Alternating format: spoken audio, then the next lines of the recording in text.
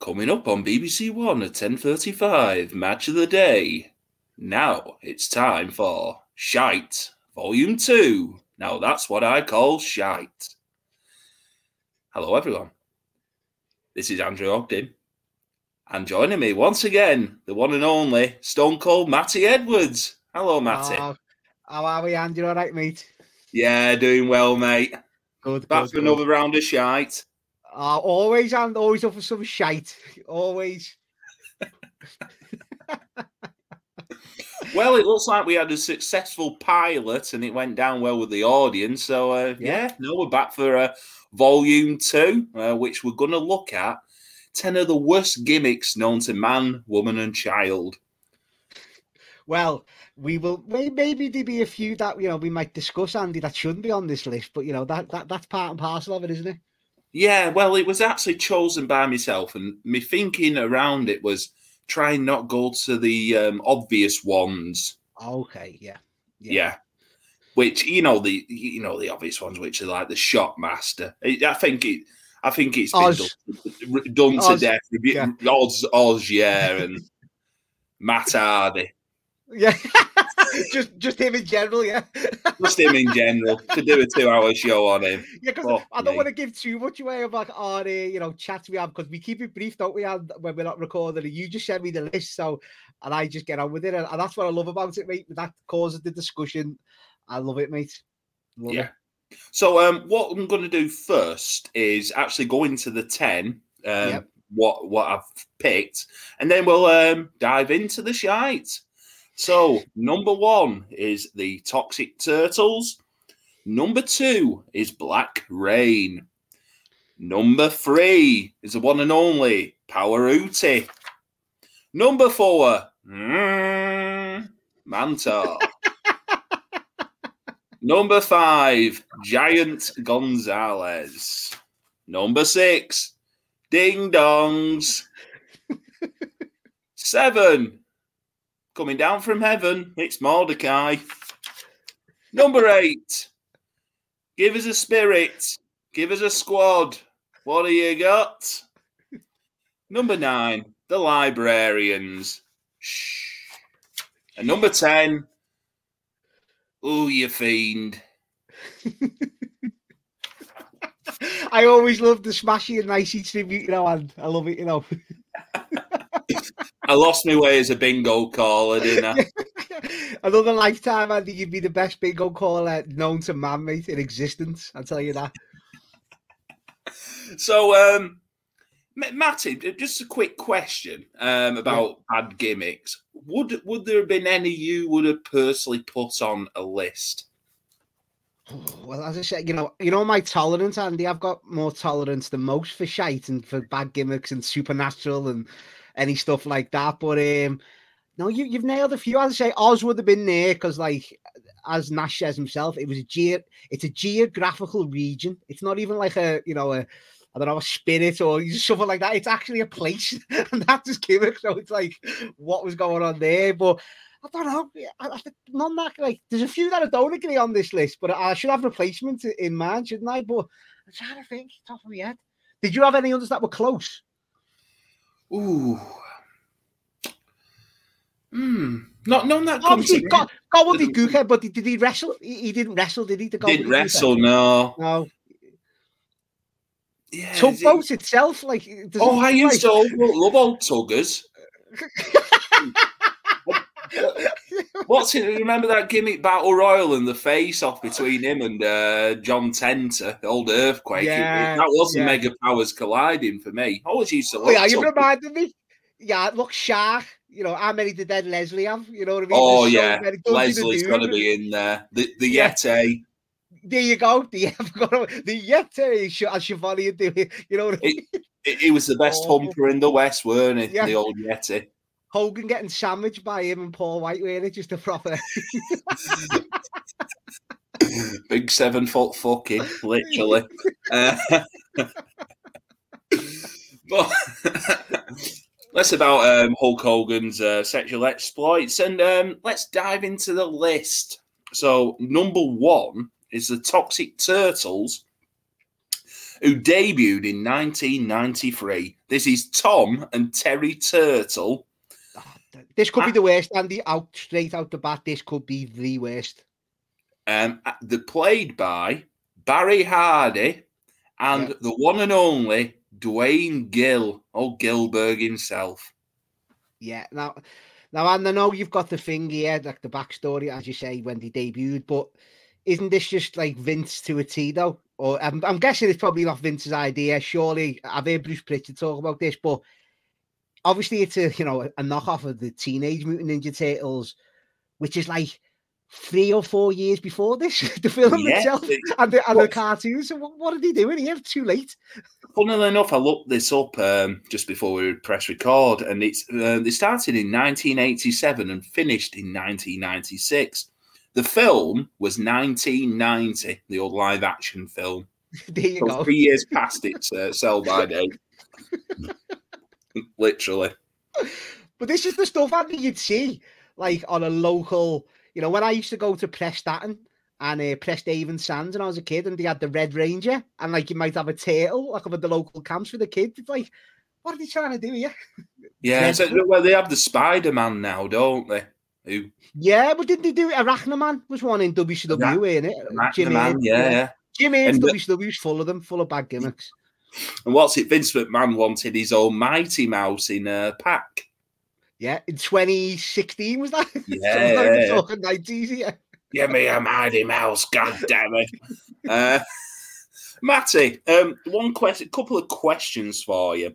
Were you a Turtles fan? And also, what were your favourite animated TV programs back when you were a kid? Yeah, well, Andy, come on, anyone my age who wasn't a Turtles fan? Like, they were just the best. I remember my brother buying me, like the trading card set. I prized them over me WWF like cards even at the time. I was a little 5-year-old, 6-year-old. It was like I used to love them. And my favourite turtle was Raphael. I don't know. It was the red because it's supposed to Liverpool, maybe. I don't know if it was that. It was stuff like that. But cartoon wise, I used to love the Hurricanes. Do you remember that? The football team. Hurricanes. Yeah, they always won, didn't they? Always last minute goal and typical, stuff like that. 3-0 down with like 5 minutes to go, pull it back to 4-3, stuff like that. But no, I was more, to be fair, and I was more of a live action guy. I love, like, even at a young age, like Saved by the Bell and stuff like that, more than cartoons, which was dead weird. I never was really a big cartoon guy, really, except for the Turtles, Hurricanes. That's it, really. What about yourself? Myself, I was thinking like the Raccoons. Used to love that. He had a cracking theme tune as well. Go on, you might as well give us another rendition. Oh, I think it's something like "Join with us, run with us." Isn't that the Chipmunks? That? No, that were Alvin and the Chipmunks. Oh, no. Alvin and Chipmunks, that was all right as well. Actually, that was I used to like. Oh, Rugrats as well. They're coming back. Rugrats used to be a big thing. Good. That and Arnold on an afternoon on Nickelodeon. Oh, perfect TV. DuckTales were always one on Saturday morning with old Scrooge McDuck and and if we're talking like the classics though, like the proper, like even now to this day, I've still got a couple there on physical of like the Looney Tunes, but strictly Roadrunner and Wile E. Coyote and then Tom and Jerry as well on the other side. They were like me two that I'd have on DVD now, even because, and there's a couple of segments on them where honestly, if you can get me howling on the floor, crying. Have you ever seen the Tom and Jerry where Tom's knackered and he's trying to stay awake to get Jerry and he puts stickers over his eyes? Yeah. Have you seen this one? Yeah. And he's painting us, he's asleep and and I tell you, that makes me cry, mate. It's hilarious. Proper great stuff, that. I think some of the ones I had on physical was like a double tape cassette of a video cassette of Dick Dastardly in their flying machines with like wacky races. Wacky races, see, my memory, Andy's terrible. Since I've had COVID and blaming it, like, my memory's awful. You're naming all the classics here, mate. Wacky races, unbelievable. Who's your favourite? I used to love Pete Perfect in that. I always enjoyed. Because of Mr. Perfect, that probably was. Yeah, I think Dastardly and Muttley were always a good duo. Them cavemen or whatever they were called. Oh, yeah. Them or the Smash Brothers. Yeah. Yeah, them and Luke and Blubber Bear in the Arkansas Chuckabug. Didn't they have like the mafia one? Like the Oh, mob? yeah, they did. Yeah, Antil Mob. Yeah. Love it. Yeah, no, excellent show. Just on the Turtles, I did have one of my notes. April O'Neil being the hot bit of cartoon stuff, like an animated challenge Annika. Yeah, the yellow suit, isn't it? That's what that is. Yeah. But Andy, we're talking about this actual down like to watch. Like they actually done a spot where he's on his back and he's spinning around like on a How bad was that? And like the fans are booing Andy. It's a dark match, like to get like the fans going. And the kids and they're booing this. The kids don't even want to hear it or see it, do they? It's just like it's so bad. It's really bad. So the opponents were Tommy Stevenson and Ron Preston. That's a proper NXT name there for you. Yeah, all they did was like I put here 2 forward rolls by a turtle, double drop kick. One of the turtles ends up on his back. Audible booing. Yeah. Springboard sent on for the free. Laughable. Yeah, awful. Just not even. Yeah, really bad. And I'm not surprised it didn't actually make proper telly. Imagine this like making air on Raw or something at the time. Like bad. Rough. Fully deserved to be number 1 on the shite list, Andy. I'll give you that. Fully deserved. So, number 2 now. Meow, meow, meow, meow, meow. It's Black Rain, which was a gimmick that Dustin Rhodes debuted in 2007. This is possibly the darkest character Dustin portrayed. And it was also at a time when Dustin was at his worst, like looks-wise. He was... I think he was going through drug issues and what have you.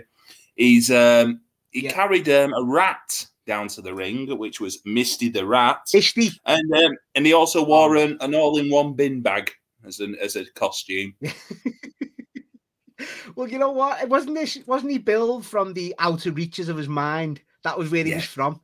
You know what I mean? Yeah. So it was like, you know, it's Russo, like Russo to a T, isn't it? This is Russo era TNA, and you would have loved naming the rat Misty and giving him all these, you know, these gimmick matches. The Abyss one you put in there to watch. I didn't mind it because I know like Abyss gets a bit of slack, but early on, I didn't mind these garbage matches. I thought they were quite, you know, fun and creative, and they obviously got a bit stale as the years went on. But at early doors, like I didn't mind them at all. What about yourself?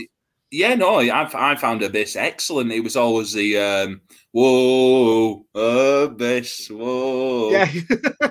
Did a little dance to go with the Bentley bounce around the same time. But no, I loved Abyss. Brilliant. Yeah. I think all them hardcore matches were pretty good. Some of the highlights of the TNA shows, like I think it was always like Raven, weren't it? And he had a few. He had like he had one as late as I think it was 2010 with Foley. They had a Monsters Ball, didn't they, at Bound for Glory with a couple of run-ins there. Dr. Stevie. Remember Dr. Stevie? Yeah. You know, they were always quite creative, and him and Judas Messias as well, his brother.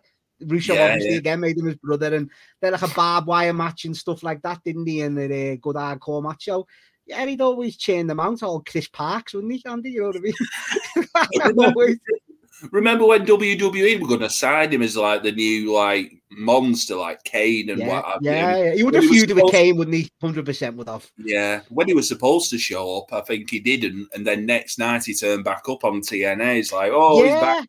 Yeah, it was. I remember that because I think that was around the time when he come over here, 2008, and he'd been off telly, and he come back in that all white like prison suit, didn't he? That was when it was as a new like layer to the character. What are you loving there? But funnily enough, I've just been watching OSW review this past week, and it goes on about it's around that main event Mafia time, and he's wearing that white jumpsuit, but his mask looks like a dog's nose. Yeah.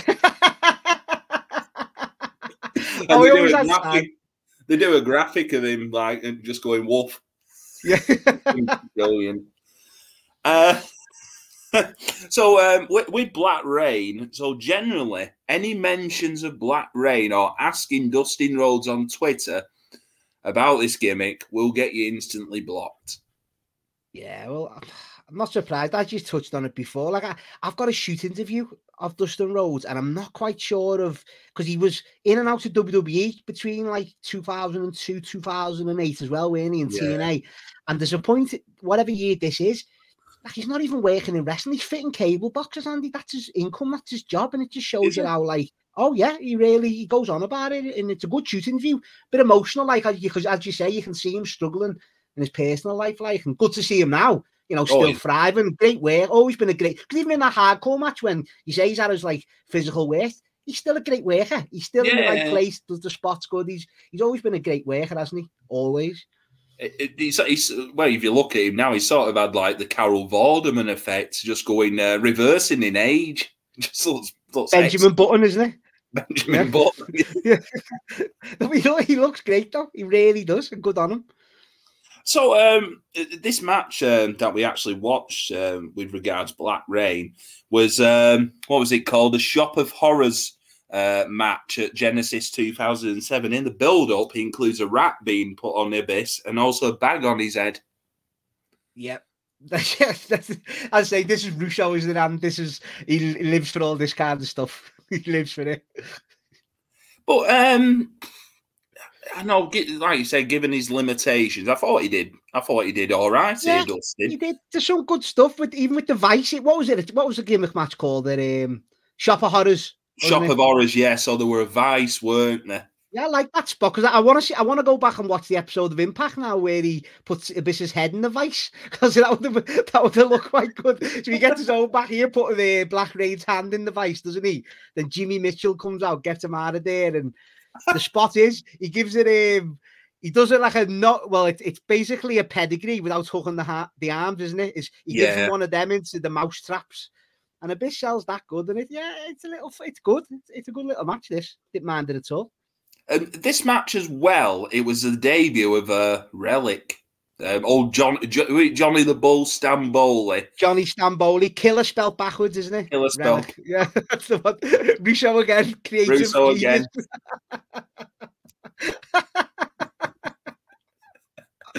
But Black Rain as a gimmick, it's always in top 10 lists, but you can sort of see reasons why. But yeah, I just think, as you say, it's just when it's what we both said, it's Rhodes at his worst physically, maybe in his personal life and stuff like that. So you can see he's not really getting into it, but he is, isn't he? He's diving head first into it, so I don't know. It's either or, isn't it? It's like, but yeah, it's not, as you say, I've got tolerance, and maybe yourself as well, and I'll put you in my club for having more tolerance than most. But if you haven't got tolerance, you're gonna fucking hate this gimmick, aren't you? Let's be honest. You got no time for it. You think it was worse than what like 7 could have been in like WCW? It's them vignettes when you look back, and it's a bit too much. Them 7 vignettes, but as I say, who knows? I mean, I love that. I love that episode of Nitro when he comes out and just shits on the gimmick. I fucking love that. Proper. So what AEW do now, that if someone got a shit gimmick, or someone would come out and just trash it and say about Tony Khan, I'm not doing this and stuff like that. I love it. Laugh me head off. But the thing is, when he come down on them wires, he looked spectacular, didn't it? And then Uncle Fester when he took the hat off. Yeah. I fucking hate this shit. Fuck you, Joe. Yes.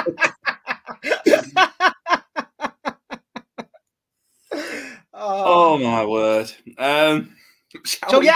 Overall, I'd say, whereas Toxic Turtle's definitely on the list, I'll put a question mark by Black Rain and say he could have been replaced, but at the same time, a lot of people will put him on the list. So put a question mark next to him. Yeah. Number 3 now. Now, I don't think this is necessarily a gimmick, so I've broken my own rules, but I just wanted to have a look at this interesting person from Lagos, Nigeria, the one and only Power Uti.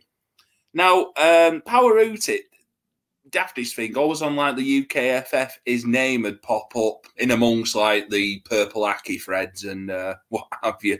But I was just fascinated. Like, I've got to actually see some of these matches. So, what I found out about Power Hootie is like a Nigerian Hulk Hogan.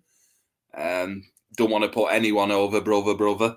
And Andy, I'd never heard of him. When you put this gimmick down in the list, I thought it was the other guy you put in, and I realised it was Doc Gallows, isn't it? Festus, Super Festus, yeah. Super Festus, yeah. We'll get into him, but Power Hootie, I did find out, was indicted in 2017 for the accusation of beating up his wife, and she supposedly died from injuries. And he supposedly left the body to decompose until it was discovered. But it does look like he got off with the offence. Bloody hell. Yeah, so the one for Problematic Pro Wrestling, old JP's promotion there. But in this, like, I think it's like a short 6 to 8 minute video. He's facing the one and only Luke Gallows, Super Festus. What are your thoughts on Mr. Gallows? You know what? He's a smart guy, isn't he? Let's be honest. It's like, you know, I'm no interest in ever seeing him, but he's always there. You know, the Bullet Club, when that was hot, done that run in AEW when he was just in the background most of the time with Kenny Omega and Don Callis and that, didn't he? And stuff like that. And then he did. Fucking hell, he did. They were there. They were there all the time. Like, just standing there in the back of the interviews, and now he's wangled his way back with AJ in the club. But you know what? He turned me corner, and he was at one of them TNA monthly pay-per-views they do. And he was a 10-man when they were doing like the Ring of Honor click against Gallows, the Bullet Club. Yeah. And he come in, and it was one of the first shows where they had like a decent crowd back. And he done this hot tag, and the place came unglued. And I thought, you know what? I'll give him his due. And in that SmackDown in Puerto Rico a couple of weeks ago, same thing happened. Got the big hot tag. So certain fans and certain crowds go for him. And you know what? Fair play to him, because he's wangled his way back to WE. And, you know, more power to him. If he can get that money and get the matches in there still, what can you say? He's gone under the learning tree of Kevin Nash, hasn't he? Yeah. People say like Carl Anderson, I missed this G1 run. Did he get to the final of a G1 like 10 years ago? Yeah. Yeah, and he's living off that, isn't he? Because like this great worker, and like everyone's saying, you know, he's like great in that. But no, they're both, you know, the same to me. So I say I've never seen that G1, Andy, and nor will I ever go back and watch it. Carl Anderson's very similar to you remember Makeda, who used to play for Man United. He scored that great goal against Villa, and you never saw him again. I think one in our group chat that what I mentioned popped up a name the other day, Nathan Delfonso. That was another one. He's got a couple of goals in Premier League. Now on his like 35th club in the National League. All them signing on fees, Andy. Smart, mate. I'd want his agent. I wonder if it's Nicholas Anelka's brother. He was like the best football agent going, getting all them sell-on fees for old Nick. Yeah, oh yeah. So this Power Hootie versus Super Festus match for the CWA title. Hootie makes his way to the ring playing Baker Street on his saxophone, I think it was. You know, one of the best riffs of all time, Andy, Baker Street. No, it is. It's an unbelievable song. A massive crowd in attendance for this one. A whole 9 people in attendance. I was going to say, you've been to shows with less of a crowd than that, Andy, haven't you? Surely. I think my lowest crowd ever was Great Bear Wrestling in Fallowfield, Manchester. And it was, I think, 21 people in attendance. That including the ref and the wrestlers? I don't know. They had a bloody 10-man tag to end the show, which had Zack Sabre Jr. in and Axel Dieter Jr. Yeah. Fucking wild. Always say, like, you've put the miles in, Andy, I tell you that, mate. You have. I also had on that show Nixon Newell, Tegan Knox versus Tony Storm. Just shows you, doesn't it? You will have seen. Next time we meet up in person, I'm gonna ask. You must have seen every wrestler enough, like, you know, like that, just for example, like Tony Storm and that, and Tegan Knox that are on telly now. You've probably seen them live, haven't you? Yeah, definitely at like a local federation. It's daft, isn't it? Yeah, it's crazy. So this crowd of 9 people, it was blamed obviously on poor ticket sales and the lack of interest in the Nigerian wrestling. Well, it's like in the desert, isn't it? Is it on the beach or like in the desert, isn't it? It is, yeah. It's very weird. The ring looked massive as well, I thought. Did you? It was one of them Alex Shane 20 by 20 rings. Yeah, it was massive. So I would say with Paruti, he comes out with an actual WWE title, the Spinner Belt. One of the worst titles of all time. Yeah, I think the Miz just turned it upside down, didn't he, with the logo? I seem to remember with that. Yeah, we were speaking about that recently on a Spotlight, I think, and yeah, you didn't mind, even though I hated Cena. Like, I hated that belt anyway. When Cena had it, it was like, all right. But then when like CM Punk and Triple H and that were in it, was like, come on, just change it back. No, I'm never into that belt. So with this match, only notes I had was Gallows does a few boots, calls Uti a bitch. Uti went down. Gallows, he's very good at booting people as he does a boot and then falls on his ass, showing his great coordination there.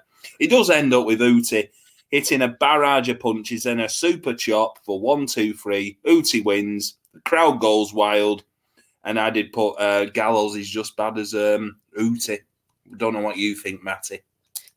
As you say, Andy, nothing to it at all. Never heard of Power Uti before this. Don't want to see him again wrestle, to be honest. Don't want to see Gallows wrestle, even though if he continues doing them hot tags, he might drag me back in. But no, how much do you reckon he got paid for this, Gallows? He must have got some money. He probably got paid 1 million Nigerian bloody dollars, which is about 50 quid. Yeah, airfare as well. Yeah. But supposedly he actually stayed out there for quite a bit. Did he? Like there's a big like I don't know, it's on like Cole Cabana's bloody podcast with him and I think it's Gallows and Cliff Compton, you know, Snooker's lad. Oh no, that's his partner in it. Is that Juice and Domino? Yeah, isn't it? Yeah. No, as I say, I never heard of Power Uti until you put him on that list ever. I think he's got some other matches on YouTube, which is like, I don't know if it's like Memphis or what have you. Yeah. It must have been like a one shot in Tennessee for Power Uti. Yeah, as you say, maybe not. It was just the intrigue of seeing him for yourself, wasn't it? Maybe not like the worst gimmick you've ever seen in your life, you know, like as I keep going back to Oz is what is worst, which should be in this 10. So yeah, we'll put it a thumbs down next to Uti, like he shouldn't be on the list. I'll be fair to him. Number 4. It's a bullseye as we go to the one and only Mike Halleck, Mantor. Build from the island of Crete, 401 pounds. So the basis of the character was that of a minotaur who charged, trampled, and mooed at opponents. At one stage in his career, Jim Cornette was his manager for a time.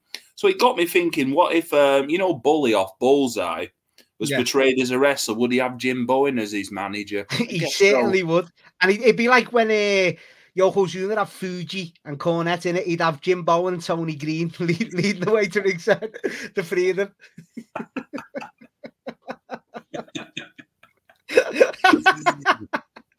I'm surprised no one's done that gimmick on the wrestling scene, coming out like Bullseye. You know, Bowen's doing the mic work like Cornette, though, and Green's just standing in the background. To get a match with Bully, you have to answer a round of questions. Yeah. Fucking hell. Anyway, Mantor, what do you think of this one?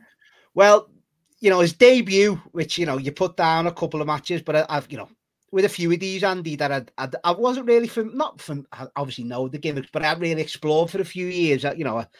I done that thing you do on YouTube where you start off on one thing and then it just takes you down a trail of other videos, doesn't it? Yeah. So I was looking up Mantar. His debut's awful. When he comes out full with that headgear, it is absolutely awful. What are they doing, you know? Because you can explain, like you can break down gimmicks for stuff, but it sounds good on paper or in your mind. But then when you put it on telly and you see it visually, it's shocking. So, like, yeah, Matty, isn't that the one with Vince trying? Wow. Yeah, I think he's in commentary for the debut, isn't he? Yeah, it's like, and he couldn't, like, I think Cornette says a thing where he tried to get through the ropes with it, and he just couldn't, so they had to reshoot his entrance, so he had to take it off before he walked up the steps. So it's like, what the fuck is going on? But Shane Ando, like, he's a good worker. He is a very good worker. Like, I'll go on record and say that. Like, the gimmick is shocking. But once you put him in, he's got some great moves, nice little belly to bellies, a nice little running spine buster as his finisher. And then a Doug the Razor Ramon match out. Did you put that on the list? You did, didn't you? Yeah, I did, yeah. And it's like, it's a good match. He's taken, Razor gives him the side suplex off the second. They put the shift in. Like, it's a good match. Good little match, that. I think it's one of those because during that time in WWF, it was all like the comedy gimmicks, the plumber, the butcher, the baker, the candlestick maker, weren't yeah. it? Yeah. And Cluedo, the gimmicks off Cluedo. Yeah.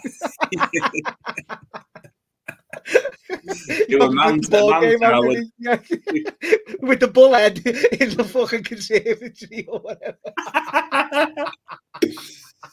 Well, literally, it'd be like Mantor in the china shop with the horns, like bull in a china shop. But so, one of those. So I put him on the list, thinking I always remember him being shite as a kid. This like, you know, man in a woolly head dress. You know, it's right. Like, we can wax lyrical about how good he is as a wrestler, but this is a top 10 worst gimmicks. Yeah. So I'm giving this a thumbs up to be on the list because that debut, and visually it's one of the worst things you've ever seen, isn't it? It's poor, like, it's really bad. You could have done it so much differently. Like. But then again, we look at, like, you remember, like, Big Van Vader, he come out with that smoking helmet, which in itself is daft. That looked cool. It is. Oh, it's daft. Cool, it looked cool with the smoke, and he took it off, and it was more like a what's the word I'm looking for here? Like have you ever seen like the Predators where they've got? Have you ever watched the films of Predators? So it's like a trophy where you guess it was like that was like his trophy that you had to like he'd like dance around it and like it was a spiritual thing. So I like that, but it did look cool with this, Andy. You could put this on the floor and it still looked fucking awful. Imagine him dancing around that. You know what I mean? So no, it's the gimmick itself. Thumbs up, got to be in the 10. But as a worker and a wrestler and all that, he was very good. He was really good. Like he could shift, couldn't he? Absolutely. Well, I'm sure there's a TV match, a Bret Hartley Mantor, that I'm gonna have to dig out. I'm sure it's on a challenge or a superstar. So I'll be digging. Bret will get something more good out of him as well, wouldn't he? So you know, Bret could wrestle a broom, couldn't he? So yeah. Could get a good 5-minute match out of a Mantor. I always remember Bret being good, weren't he, against what's he called? PCO. Back in there. John Pierre Lafitte, where he did the storyline was Bret gave the glasses to a kid and then John Pierre Lafitte robbed it and then robbed his leather jacket and that, didn't he? Yeah. So simple at times, Andy, wrestling. Very simple, mate. Wrestling is simple at times, but too many people like want to complicate it. That's the issue with wrestling. But no, Mantor, I thought I was surprised by how good he was in the ring. It's just like the hat, the woolly bull helmet. Yeah, no good. Number 5 now, halfway through the list. It's the one and only in 1993, Jorge Gonzalez, El Gigante, Giant Gonzalez. Here we go. Yes. I'm going to try and put on my best Spanish accent there, and it failed miserably. So God loves a trier, though, and God loves a trier. They do. Spanish were never my subject at school. It was always German. Oh, French. No, French, Andy. I nearly got a C at French. I was gutted, didn't get me C. I was like 1 mark. Where the teachers go, oh, you were just 1 mark away. Probably about 20 marks away. But, I was close to like getting a C. And I really did enjoy French. Yeah, no, we sort of got a choice. Like French, I'd sort of did in year 7 and 8, but 7, 8, and 9, and then you have to choose your GCSE ones. And I went for German. In German, though, like our teacher was a Rochdale fan, so thumbs up for that. Yeah. And I always remember I got a C in German. Yeah, very, very good. Don't come in handy when I've been to Oberhausen for WXW. But I was going to say, you can order them German beers, all right, can't you? Annenbeere, juice and all that. But yeah, no, I always remember watching fucking Nine and 99 Red Balloons, or is in German, 99 Luftballons. There you go. Yeah. Plus it helped, like back in the day when, like on Old Sky with DSF. Yeah. When wrestling were on and the tits were on at 12 I was going to say, not just the wrestling. Sunday night. Yeah. all the reason to stop up on Sunday night was that, and waiting for me peanuts coming back from the pub with me mum, with our Jeff and me dad. Yeah, I was tucked up at 10 o'clock on a Sunday, Andy, ready for the school week ahead. Yeah, it always the problem, weren't it? Sunday night when Heartbeat had it, you knew Heartbeat, London's burning. So it's like weekend's over with now. Back to it. Anyhow, Giant Gonzalez. So his debut was eliminating The Undertaker at the 1993 Rumble. Great angle, though. Great angle. Yeah, no, it was. In there. Undertaker was like invincible, wasn't he? And you'd never seen someone as big as him coming in, and you didn't see no fear in the Undertaker's eyes, but you seen that bit of hesitance for the first time. You're like, fucking hell, I've got to go after this fella. And he just mauled him, didn't he? What one little, clothesline out the Rumble, and because he was odds-on favourite to win that Rumble, he was eliminating everyone, wasn't he? And then he comes down and just gets rid of him like it was nothing. But this was at the time, weren't it, when Undertaker was facing all the lads, weren't it? King Kong Bundy. Oh, yeah. Everyone, Kamala, everyone. Yeah. They bring in the the 2 Japanese lads, weren't they?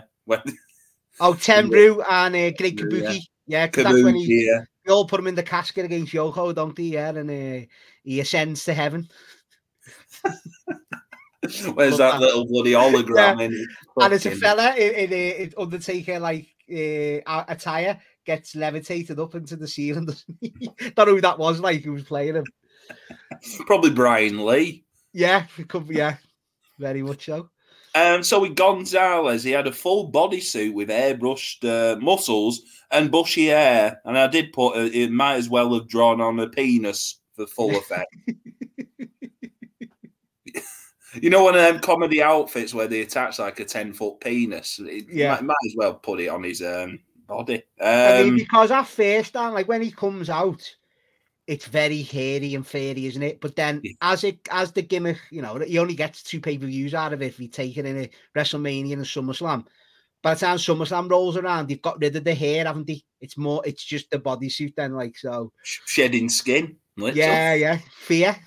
Taker. Bloody hair falling out.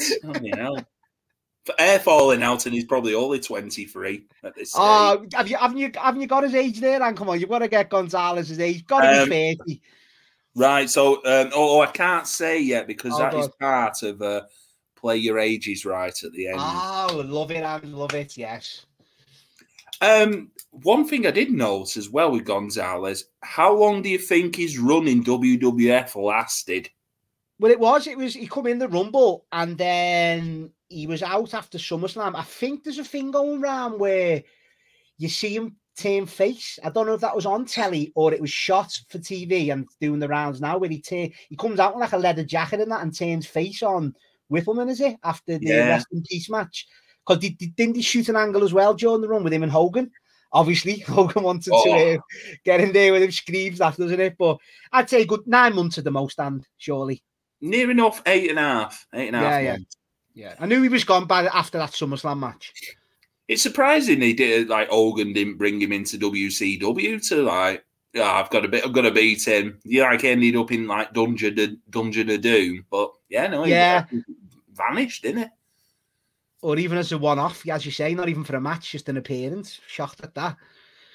But he wasn't good. I mean, he was never good in WCW, was he? You know what I mean? As didn't Flair have a match with him? Didn't Flair try and get something out of him and he couldn't? So when Flair couldn't, then it's like, game over. And then obviously Vince just seen him, the size of him, the pound signs in his eye, well, dollar signs in his eyes, and just he wasn't good. But the match you put a couple that the one be Virgil, and I've got to give them credit here, the lads. They did have a really good spot in this, I thought, where obviously Gonzalez is like, intimidating Virgil, putting his hands up for the test of strength. So Virgil just does it, but he's like standing on the top rope. And you know what? I thought that was a really like creative, good visual spot, considered just a test of strength. But and he made it logical. So I'll give them that. And then, he just destroys Virgil, chokeslam, 1, 2, 3. Yeah. Hit the showers, innit? And the Undertaker match at WrestleMania 9, which is always the IWC worst WrestleMania, isn't it? Between that and 11, they're the two where. And I always have fond memories of 9 because it was the first one when I was a kid that I remembered, and it was outside, and it is easy to look back and say it was awful now, but I do prefer it to 11, if I'm being honest. I just always, I think me and Jeff stopped up for it. And then I ended up watching the repeat of it next day on Sky. Oh, it was even worse on second viewing, Doink against Crush. What a storyline, though, Andy, that was. Crush and Doink, a great storyline. Yeah. What is it, like Bob Backlund and Tatanka on that show? Razor Ramon. Razor Ramon, yeah. Yeah. But that's what I mean, because the Steiners and the Headshrinkers match, which is an IWC classic, that was cut off the TV version. That was only on the Silver Vision release. Right. And that's a great tag team match. Have you seen the spot where Rick Steiner is on, I think it's Fatu's shoulders, and Samu comes off, going to give him a doomsday device, but Rick Steiner turns it into a overhead belly-to-belly suplex. Fucking great spot. Yeah, great match, that. Really good match. But this one, not so great. Lots of nerve holds and tickling under the armpit, innit? Yeah, Andy, no good. And the what is it? Ether, the ethanol finish with the rag. Love it. When I used to do backyard wrestling years ago, that was always one of my spots. That just have a little handkerchief and a pretend like empty medicine jar, and I can put the ether and knocking them to sleep. I used to love that spot. I've got visions now of on bloody Coronation Street, Richard Hillman killing his victims, where he'd get like a cushion and like put it in. Maxine didn't stand Maxine. You're gonna sleep tonight, Maxine. Yeah. What a heel. But the referee in this match, Daddy, Bill Alfonso, the referee. Oh yeah, he was there, Fonzie, really, and. You always forget he was there, don't you? One of them little tidbits like that he was a referee, but he obviously went on to the more famous things, didn't he, in ECW, and he did. Daddy. That match with Bueller, remember that? Oh one? Yeah, proper bloodbath that. Proper, yeah. It's on one of them ECW releases, that one. Yeah, it's a good one, that. So with this one, with the Undertaker looking comatose, the urn manages to raise him up as Westlife playing in the background. Raise me up. Undertaker's entrance is brilliant, though, with the vulture. I love that entrance. Yeah. When you were chatting the other day about entrance scenes for the Undertaker, I think I sort of agree with your choice. But my favourite one's that one that Dorfman did. Oh yeah, unbelievable. Yeah. There's a lot of talking in tongues on that one, isn't he? All the way through it, like, yeah. That's proper Ministry of Darkness. Yeah, that's my favourite Undertaker theme, definitely. Yeah. So as you mentioned, Gonzalez used the ether rag. He might have just like, put his hand on his sweaty bum crack and just rubbed it in his face like that. It's much easier. Uh, so it ends with the DQ. Alfonso getting chokeslam for his troubles. Taker ends up getting off the stretcher and clotheslines Gonzalez over it, off his feet. A terrible match. Yeah, no, it's not good. It's not good at all. And this is where, like, you know me, I'm a big Taker fan, and he, as you said before, he was lumbered with some shite early on. He really was. And until Mick Foley comes in and people realised he could actually wrestle and have good matches and stuff. So, yeah, he's long. And, you know, just to close that chapter, like the rest in peace match at SummerSlam is pretty much the same. Taker gets the win there with a flying clothesline off the top rope. Obviously, Gonzalez isn't taking even the stingiest chokeslam, is he? He's not going up for the tombstone, so it's safe as ours as clothesline off the top rope when Taker puts him out the WWF. There you go. Number 6 now. Ding Dong. Hello. It's the Ding Dongs who were. So that was Pam then coming into me, putting Pam on the list. And now Pam wouldn't go on a worse list. Oh no, definitely not.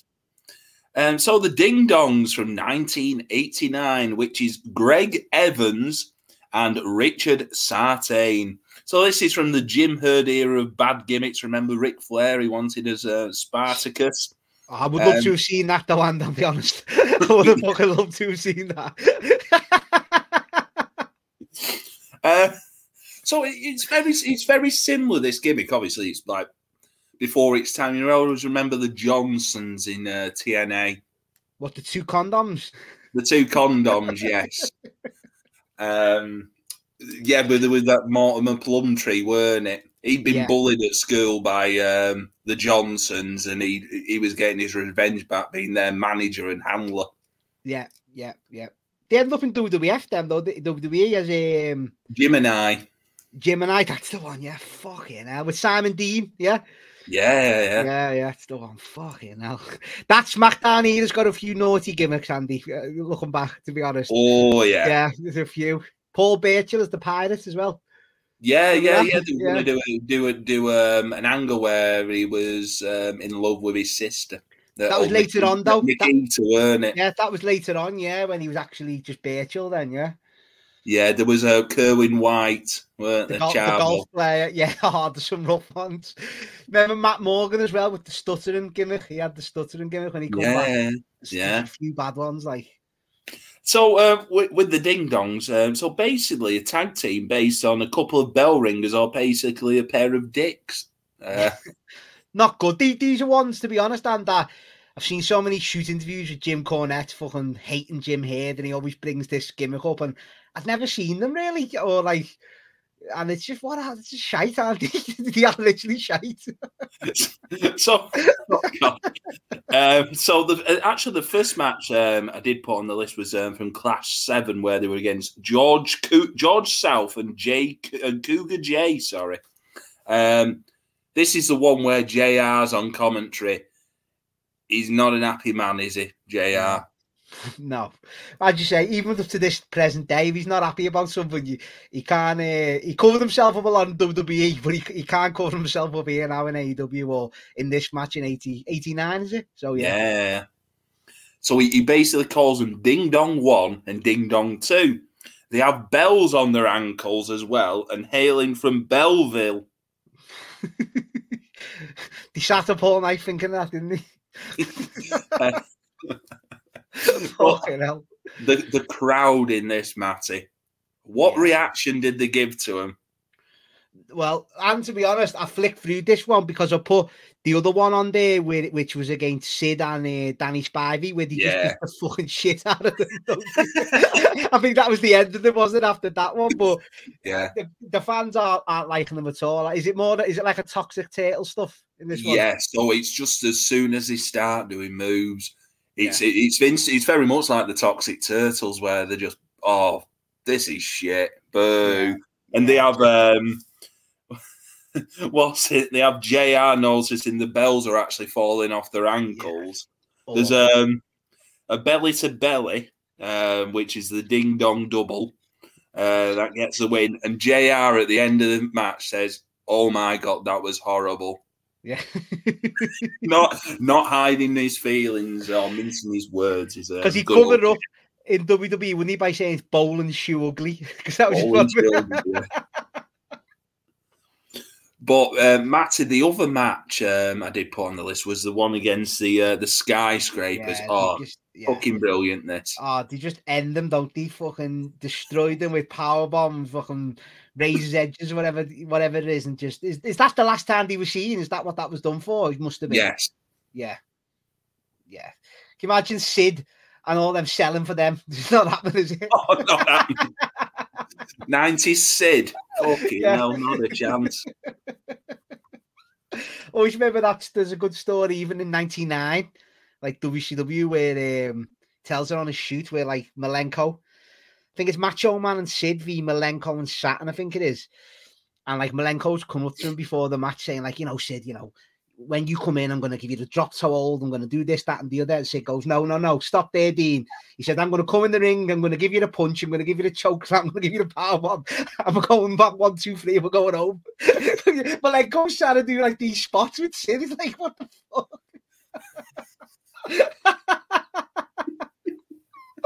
Oh, Sid, legend. Not happening for old Sydney, that is it? A drop toe. No, not happening.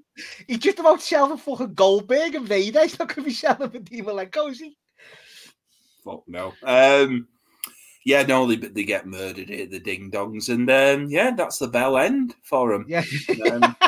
Yeah, these thumbs up and for being on this list, ding dongs, got to be on the. I say it's just the tacky fucking costumes, not even put on properly and stuff. So yeah, shite, proper shite.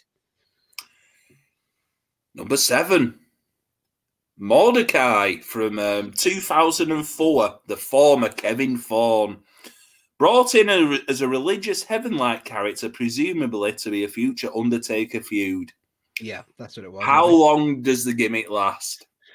I know this. He comes in, there's a vignette couple of weeks before Judgment Day, his debut match. And he's gone by SummerSlam. He's gone. I think Ray beats him, doesn't he, on SmackDown in July? And he's gone. Yeah, he literally has. That's where I've done a bit of research beforehand as well. He literally has 3 matches in the company. He beat Scotty 2 Hotty in his debut. He beats Hardcore Holly at the Great American Bash, and then he loses to Rey Mysterio the next night, and he's done. And you know what? And like, I'm gonna say a thumbs down for this, and he shouldn't be on there because. And this, I don't think this is what a name as well. Kevin Fertig, his real name. I love that name. Fertig, yeah. Fertig. I don't think because I watched his he does a promo in ring on SmackDown halfway through this run, and I think it's all right. It's not bad at all. I think this is WWE dropping the ball here, and not Kevin Fertig. You know what I mean? I think he tries his best. He looks a bit silly with his eyebrows and his side. He's dyed like fucking grey or white, whatever it is, but. You get that right. Like what they call them, albinos, innit? Yeah, where but like the pigment's gone. Yeah. Get rid of his cape and that. Like I thought he looked cool in that white cape and that. He should have kept that like his at his debut. But they get rid of that and he's carrying that like sword around. I like the way he dug that in and his fireworks and pyro went off. Yeah, I don't mind this gimmick at all. Screams me a bit out there, a bit like supernaturally or like whatever you want to call it. Which he would have turned supernatural, wouldn't he? If he's feud with the Undertaker, but. Yeah, I think, especially that promo that, as I say, referred to before, he, condemns us all to hell and has a go at like man, women, and children, and I thought it was quite good. So yeah, I think this is WWE dropping the ball with Mordecai. Yeah, he does say in the promo, so he chats to a load of candles and he says, "Hear me, fear me, for the day of judgment." Yeah. As he turns up at Judgment Day for his first match. He's actually got a nickname here, the Pale Rider. I think he's sponsored by Kellam Island Brewery, who also have a drink of the same name. Did I say cracking film, Andy? Cracking Clint Eastwood film, Pale Rider. Yeah.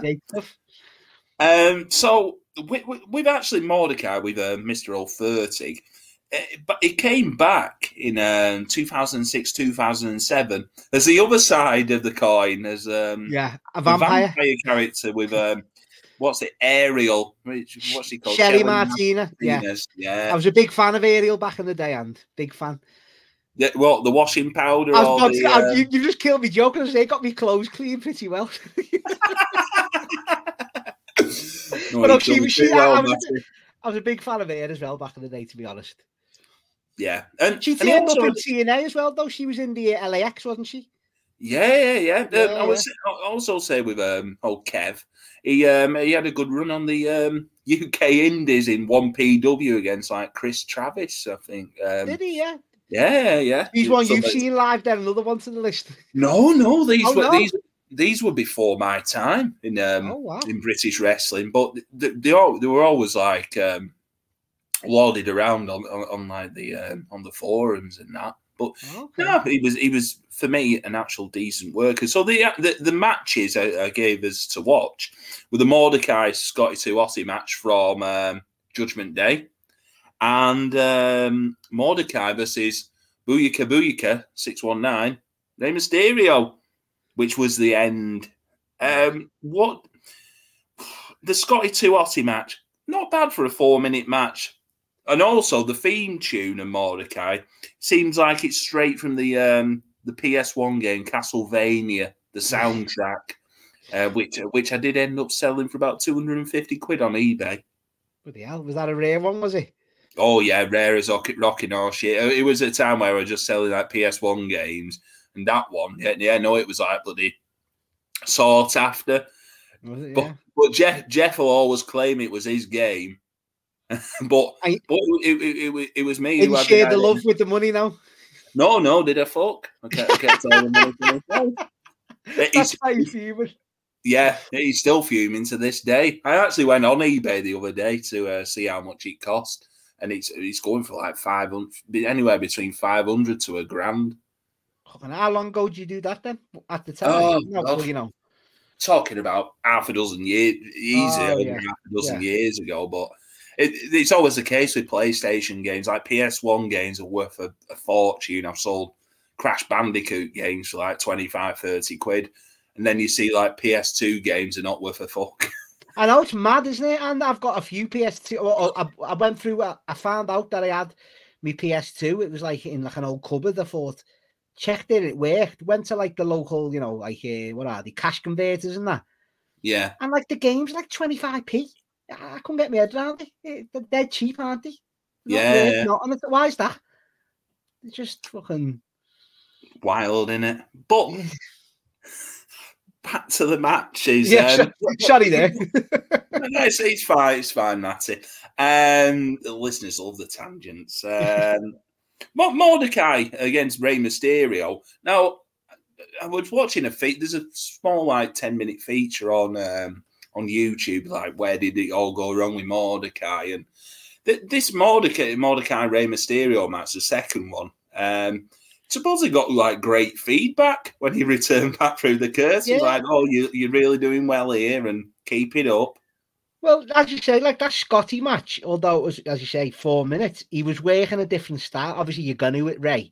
You got to work a bit quicker and stuff, but he's more methodical in that Scotty 2 Aussie match. And apparently the feedback was that he was trying to work too much like The Undertaker, trying to be a bit slow when he first come into it. And then the Ray match, he's got a bit more intensity in him, a bit more quickness, a bit more fire and that, hasn't he, in that match, delivering his moves. So, and as you say, it was all going swimmingly. And have you heard of some of the reasons why, like, apparently it did end for him quick? Do you know why?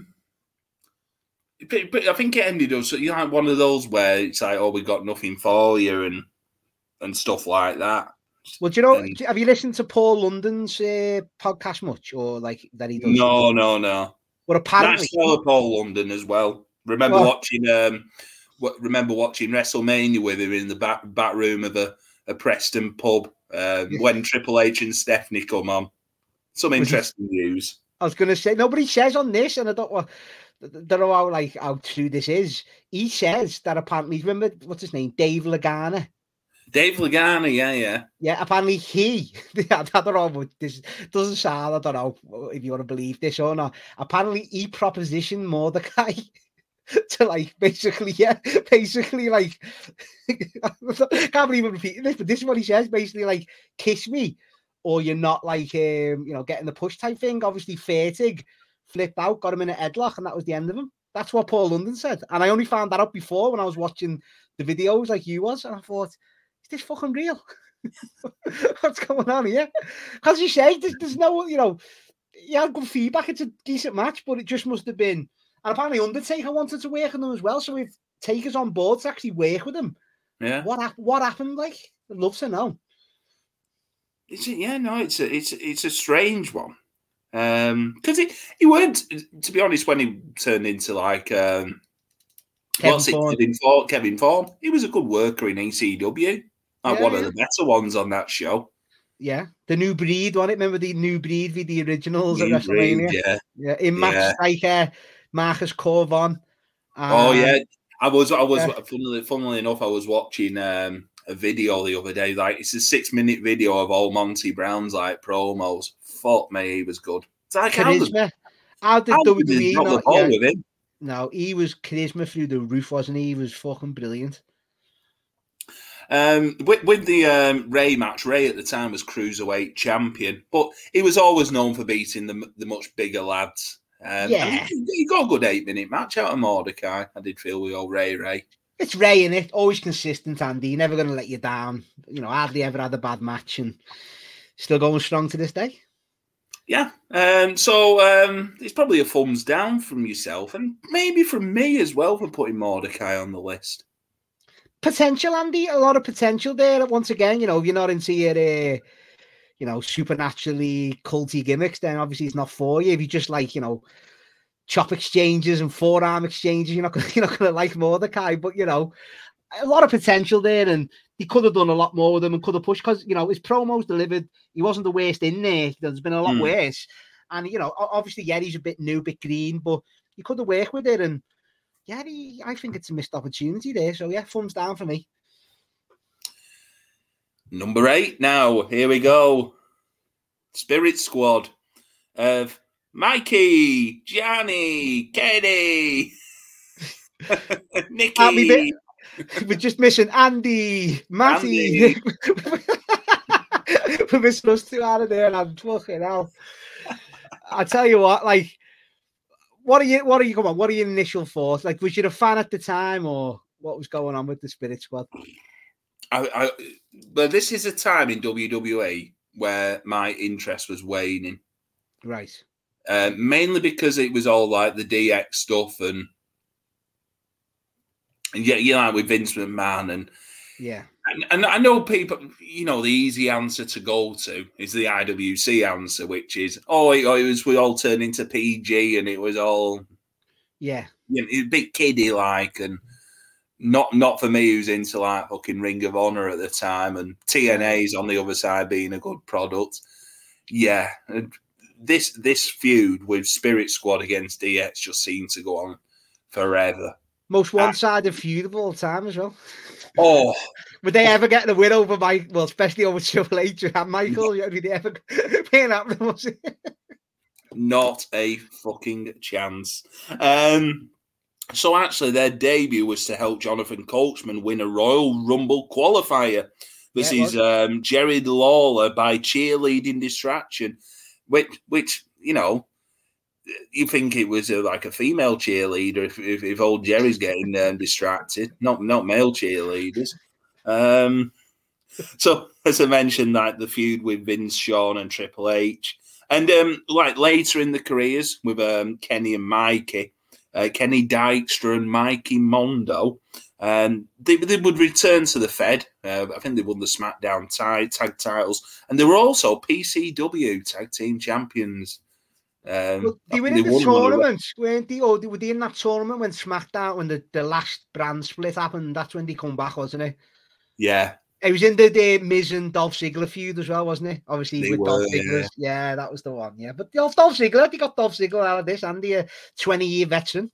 He's there, It's I know we always say we talk about time, don't we?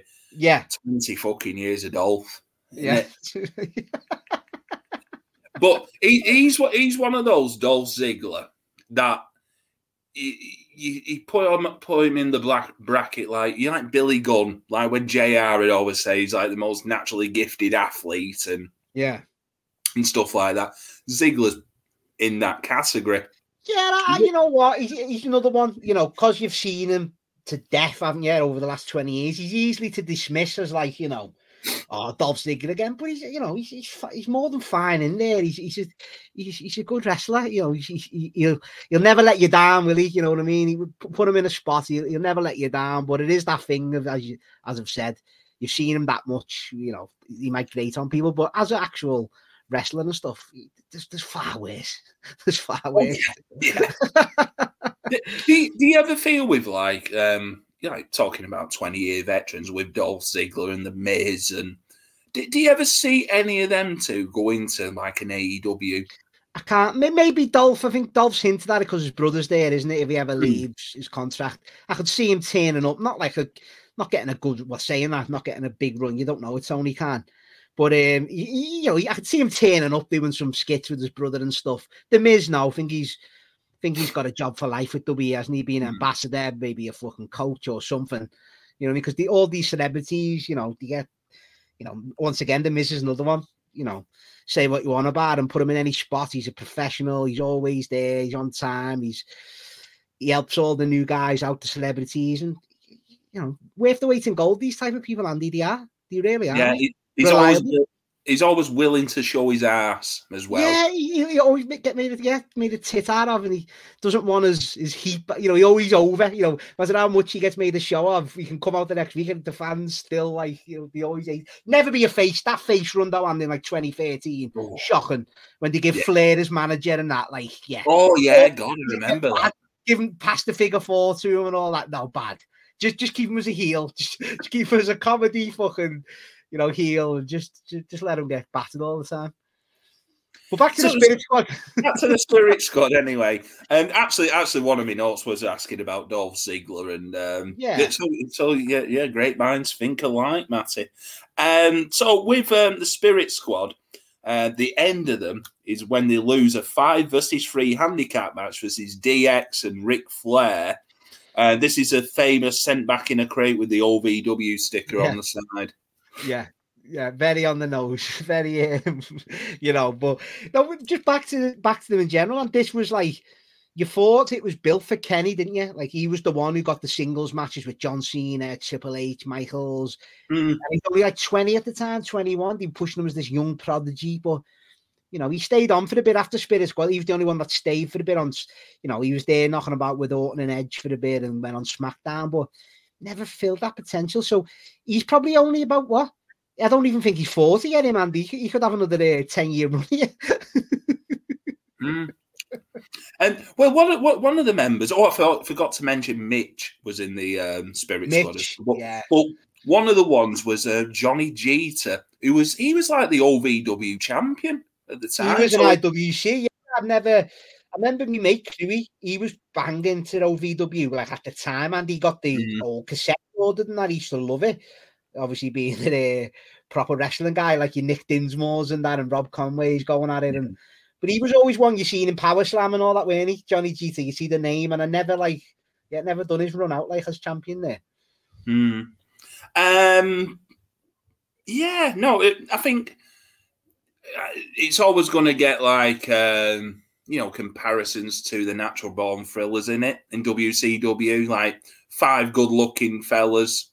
Yeah, but they were all small though. I hate to be like a WWE like fucking hiring coach here or something, but they all were small, weren't they? Like the Thrillers had that bit mixed, didn't they? They were all pure jacked. They were all, most of them were like Jindrak and O'Hare, deceivingly tall, weren't they? And Palumbo, big fellas, whereas these were like on the short side. But yeah, the gimmick itself, probably, give a thumbs up the gimmick to be there, but they were featured heavily.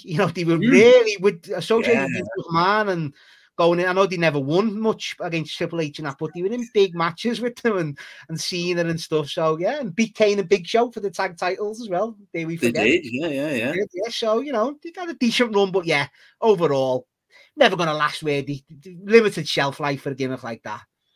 So actually, the 2 matches I put on the list, I don't think you've seen them, Matty, but you've got like Rob Feinstein used to say, memories of Spirit Squad versus DX from Saturday night's event. So that's it was the cage one, isn't it? We're in the cage. That's where they put them in the little cage on the outside, weren't it? Yeah. So this was like a handicap match on Saturday night's main event. fuck me, they dispatched them quickly with this. Well, they had this, and the main event of the pay-per-view, the Exodus Vengeance 2006 main event was DX v the Spirit Squad. Nuts, isn't it? Destroyed them. Yeah, just squashed. Destroyed them. Never. Yeah.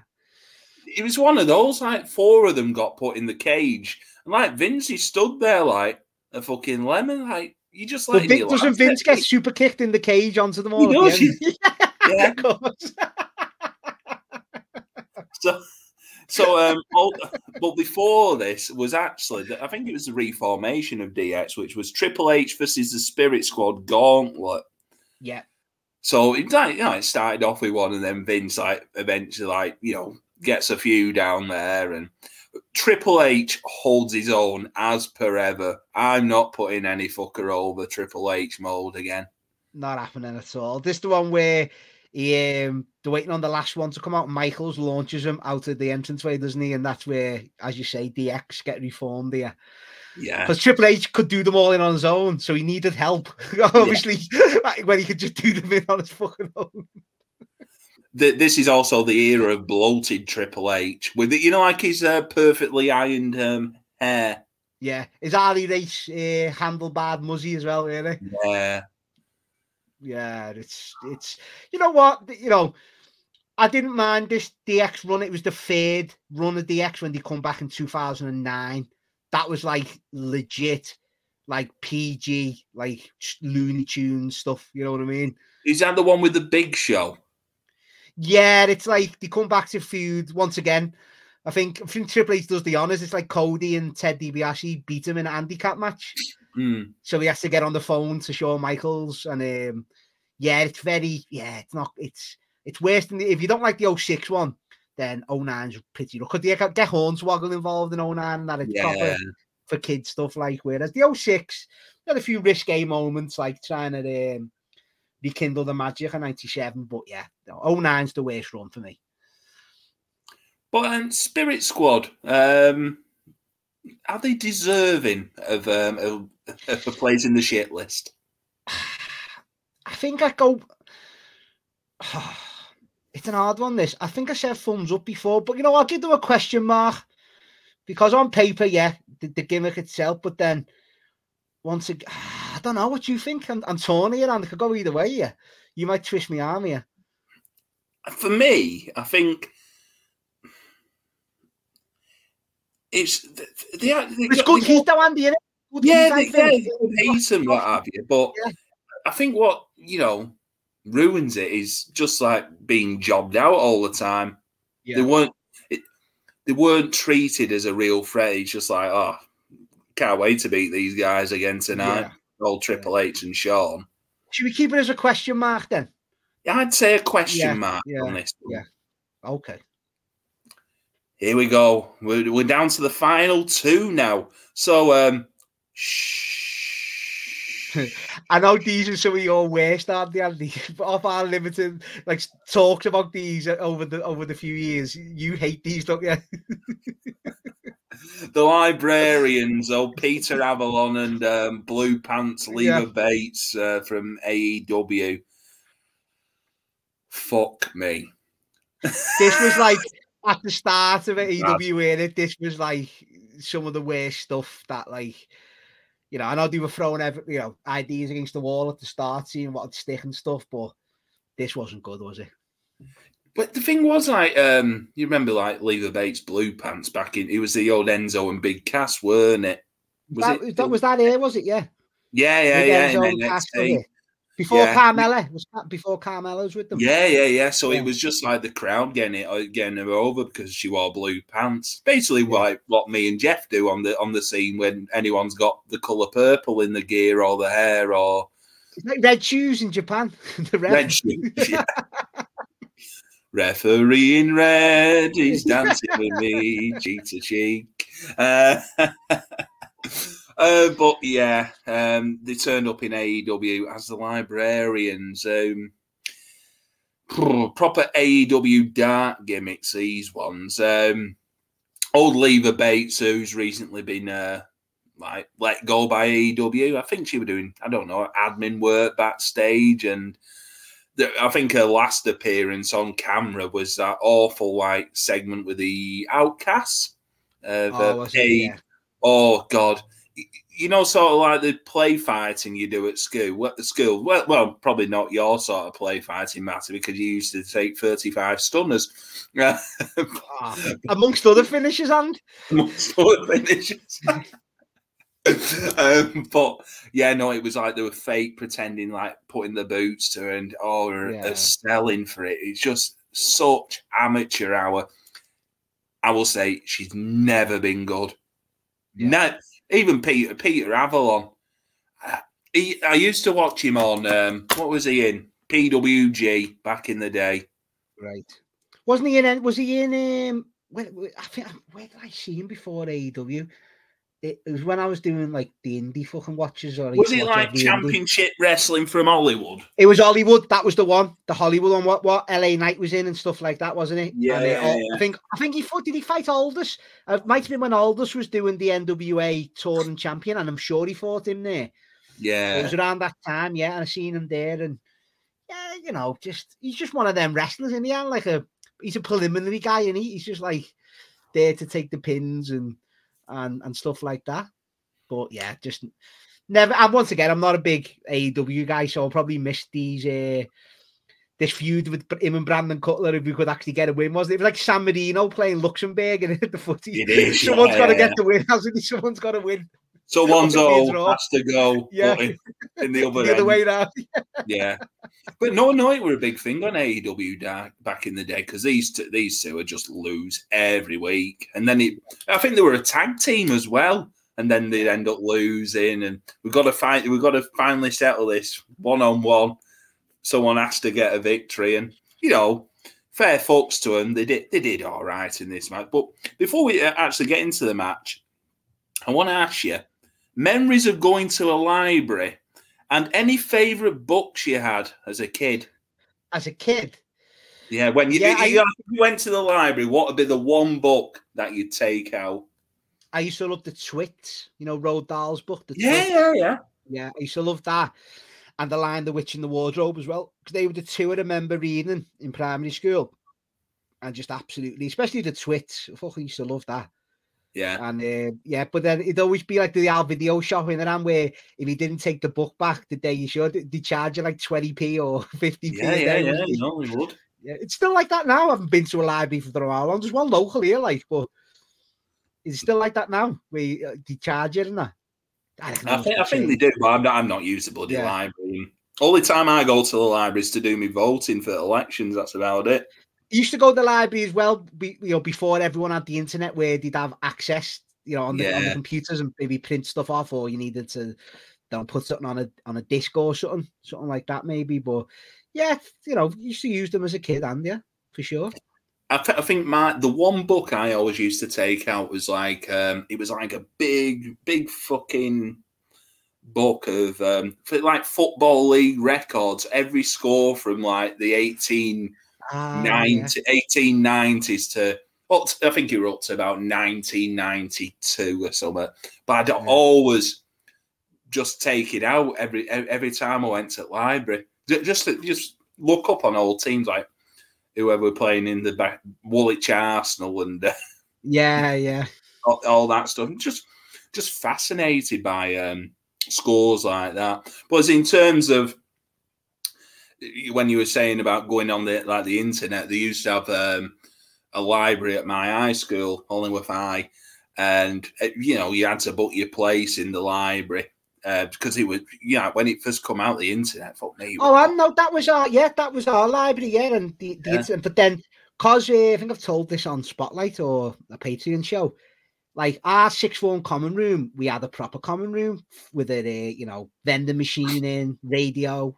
Yeah. But after like the first 6 months, obviously it wasn't myself or no one, but we shared it with the year below because it was year 12, year 13, so the year above, and they probably treated it like shit. And that's so we got took off us because we were too noisy and all that.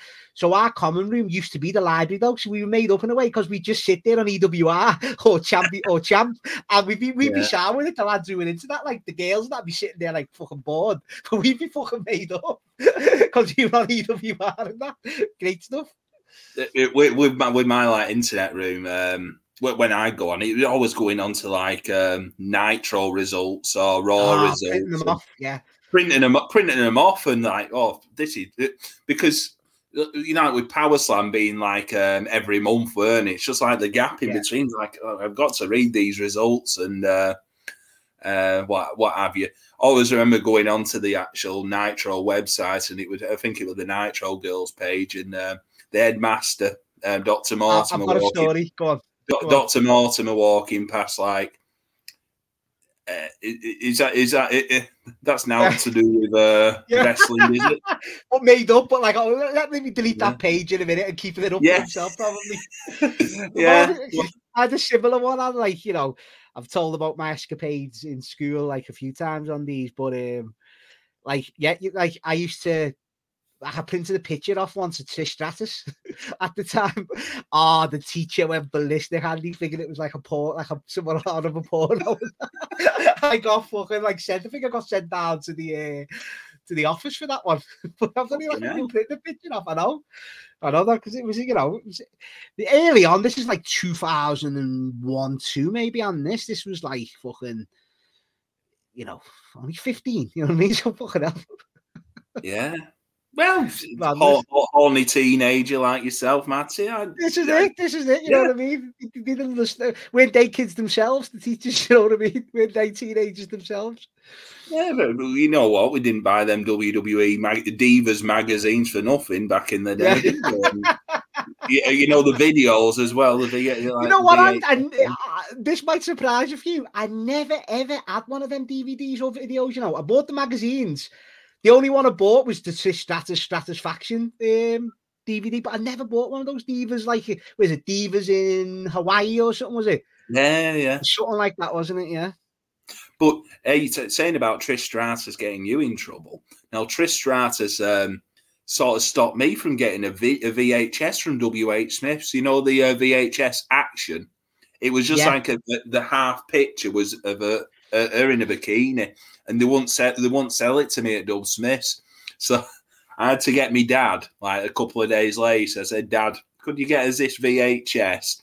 It's got Trish Stratus on the front. My dad used to watch the wrestling with us, so he knew. And I think they quizzed in like, "Are you buying this for your son?" No, it's for me.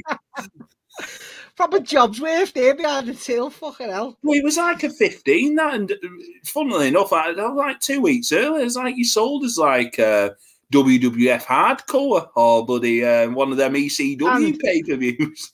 Yeah, it might have been a 15. Wasn't you about 6'7" when you were 15? No, fucking hell. The glory days, though, Andy, were the proper glory days, where they don't make that era of like, going to buy the videos, going the internet, printing pictures, printing results, just different world to how they've got it now. The new fans and all that. It's just a different world, mate. But fucking great stuff looking back though. Yeah, just wild. The same news agents I used to get all them old like like PW Illustrated, like Pro Wrestling Illustrated, and all the other like American mags. That news agent's still there in Rochdale. Fucking used to go in there, like tip me bloody me bloody 50 quid like NVQ wage up on that and bloody DVDs in Manchester. Fuck me. Yeah. Great times. We'll have an old school day, and we'll go and try and hunt some stuff down in Manchester one day, mate, to tell you. Right. So the librarian. So what did you see any of the two matches? So Brandon Cutler against Peter Avalon and Danny Jordan, who also had a burn book versus Lever Bates with a. I'll be honest, and I didn't bother with these two because I couldn't be asked with these. I'll be honest, because I know was this like, to be honest, did someone get a big win here? Did Avalon get a win, or was it Cutler? Cutler beat Avalon. Fucking hell. Who'd you rather have, Cutler or Avalon?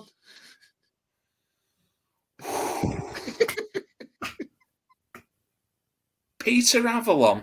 Yeah, I'm the same. Cutler's one of the I hate Brandon Cutler. He used to come out like a fucking dragon as well.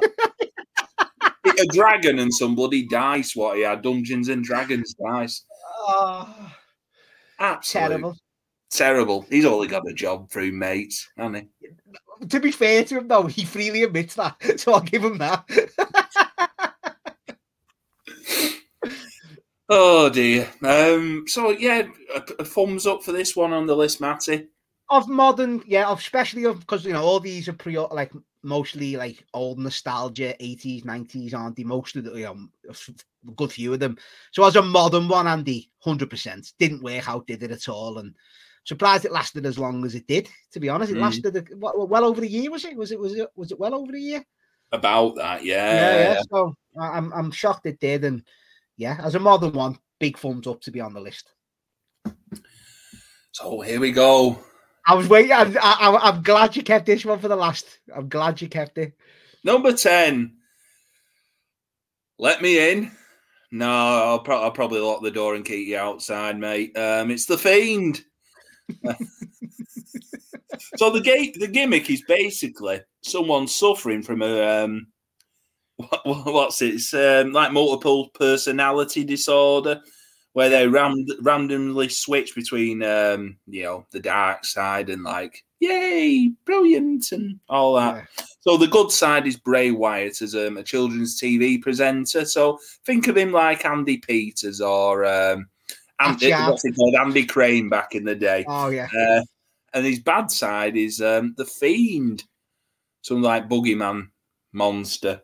But what I wanted to ask you, Matty, was thoughts on the original Bray Wyatt character, and also, do you think? And I sort of think this might have been the beginning of like his hot period, like dying. Was the John Cena Mania 30 match? Right. Initial thoughts were, especially at the time, great. It was a great gimmick, very, very like different.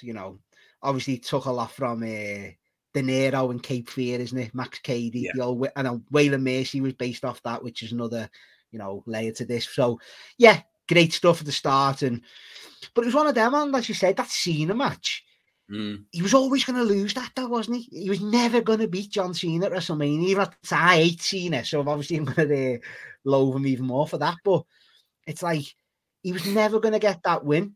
And it wasn't even like he was booked ultra strong, like in that. And then do you remember the month later in the cage match where they had that the kid? Do you remember the finish of that, the cage match where Cena's about to walk out the cage and the kid appears with a distorted voice singing he's got the whole world in his hands? Which, like, once again, in a mind and on paper, that sounds written on, I'm not even messing, that sounds such a good finish. The execution is like, is a bit of a letdown. But like, and then they had a great is it a last man standing match? A Payback is a really good weapons, like, typical WWE weapons match. That's a good match, that. But yeah, after that he went into a few like Jericho and that. So, but yeah, he needed that. I know he beat Kane at first and a few others, but to solidify him, I know, people will say, well, he's got the match with John Cena at WrestleMania. For me, he could have went over, do you know what I mean? But he was never going to. He was never going to. And even as you say, even that cage match, and he doesn't get a pinfall on Cena. It's a cage match, so I think he gets out of the cage, or he might pin him, I'm not sure, but it's not a decisive win anyway. I remember the reaction that night in the old Superdome. It was, it's like, well, you were there, obviously. It was like, fucking hell, John Cena winning, what a bag of shite. Because everyone loved Bray Wyatt.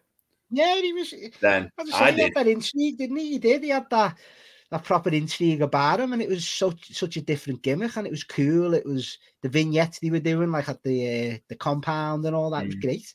It was. Yeah. So the Fiend character, so in like Bray Wyatt's like Firefly Funhouse, they had a cast of characters: Rambling Rabbit, Pig Boy, Abby the Witch, and an evil Vince McMahon puppet. We would later once Alexa Bliss gets involved, have evil Alexa Bliss with Lily, the doll. Lily. But the actual 3 matches, what I put forward to yourself, Matty. There's many like Fiend matches that you can go to, but started off with the Fiend versus Finn Balor. So this was like the debut at SummerSlam. If you remember, like I think it was months before this, weren't they supposed to have the Demon Finn Balor versus Bray Wyatt dressed up as Sister Abigail? Yeah, that was meant to be at TLC. And I think he gets injured and they put AJ in there with them, don't they? With Finn Balor. I think it's AJ. Yeah. And imagine that. Imagine seeing that one. The Sister Abigail. But that was all, once again, Andy, the intrigue of, you always were wondering they were going to bring Sister Abigail into it as a character, weren't they? And you were always going to wonder who would be playing it. Easy thing to do. I'm surprised he never did. Because they weren't like Paige. Like, yeah. There was a few rumored to be. Yeah. So what we're going to say here? So with this SummerSlam show, the days of old Renee Paquette on commentary. Yeah, this wasn't it. Dio Madden, Renee Paquette. Is Dio Madden here on this? Oh no, he's on the Hell in a Cell one, isn't he? Yeah, he's on the Hell in a Cell one. Sorry, but yeah, Renee on commentary. They chopped and changed the commentary teams quite a few times over the last few years, and haven't they? Let's be honest. The King's at the Hell in a Cell. I couldn't believe it when he heard the King there. And who's it as well? Bloody Samoa Joe's on commentary on one of these, isn't he? I think that's the Thunderdome one. Yeah. So as a debut, I will say the entrance and everything was spot on. Matty. Always is, Andy. Everything about this is where, like, I'm not going to sit here and say I'm the biggest Bray Wyatt Fiend fan in the world, but like, I'm probably going to half defend him here. That's always the thing where, like, I can see why people don't like him, because he is everything about him, the way he's presented, the entrance. It's when that bell rings, isn't it? And I'm going to try and stick up for him. I still don't think he's the worst wrestler, Andy. I really don't. If he was in there having normal matches, I don't think he's that bad. It's all the gimmicky shite. Once again, I've got tolerance for, but maybe not like all these. But I think it's all that ruins him. Like the worms and maggots on the ring canvas against Orton. I know what that match isn't down. Fucking hell. You know what I mean? That's not him being shit as a wrestler, is it? That's the shit going into it. So he just happens to be involved in all these shit gimmicky matches. So, but you know what I'm trying to say, though? I don't think he's as bad as people go on. It's one of them, Matty. It's like the ideas in principle sound good. Yeah. Like, not too bad. But when you put them into practice, it's either going to sink or swim. Like anything. Probably like a lot of Vince Russo's ideas back in WCW. He had some like good ideas, but then he had some fucking clangers. Yeah. But this is it, and then we will discuss as we go through this like Fiend like timeline type thing over this 2-year period. It's like as you say, it starts off great, and then like because they protect him, like he destroys Balor, doesn't he? Really, he doesn't look into him. Balor, he doesn't know what to do, and he just destroys him. And he's portrayed as this invincible, like fucking, as you say, monster, literally monster. Like comes into that Hell in a Cell, doesn't he, against Seth Rollins, and it is. I can't defend that. It's one of the worst fucking matches in the history, just for the fact that you've got a DQ in a fucking Hell in a Cell. Yeah. You know what I mean? It's fucking dreadful that you just don't. It doesn't make hair. When that idea gets passed about, I know you're trying to protect the fucking Fiend and you don't want to give him the belt, but they seen that, and then the month later they give him the fucking belt, don't they? So because of what they done here, so. But, I'm going to say, Matty, manufacturing must have been, slow on the belt. So he's like, we got to hold it off, lads. Yeah, I really don't think it was part of the plans. I just thought that they booked themselves pretty much like with the Ryback CM Punk thing years earlier. I think they just booked themselves into the corner, which they didn't need to do. They haven't gone for the belt straight away. Then they thought, wait there, he's invincible. We can't have him lose a Hell in a Cell. You know what I mean? So they got to do a DQ. And even the stuff going, like the fans are chanting bullshit. They're chanting, they want him to beat Seth Rollins. They genuinely want him to win the title. Seth Rollins, because at this stage he was like a babyface, but he just comes across. He came across as very whiny. I seem to remember around this time. It's not like now where he's trying to be like a babyface, but that's all because he's got like a single-long entrance fee. Yeah, but that's the thing. Like, once again, I'm not the biggest Seth fan. Might come across like I'm defending him here. Yeah. He ain't that run. He ain't that. He organically got over. Yeah. And the fans wanted to see him beat Brock, and that at the time, I don't care what anyone says, they were behind him. He organically got pushed, and that was deserved. But once again, once he won the title, it's a different story. They don't want him. The chase is always better, as they say. They don't want him as champion. They see the Fiend coming in, who's like, fucking hell, he's a bit cool, he's a bit different. And they just got behind that because it was featured heavily on telly, the Fiend.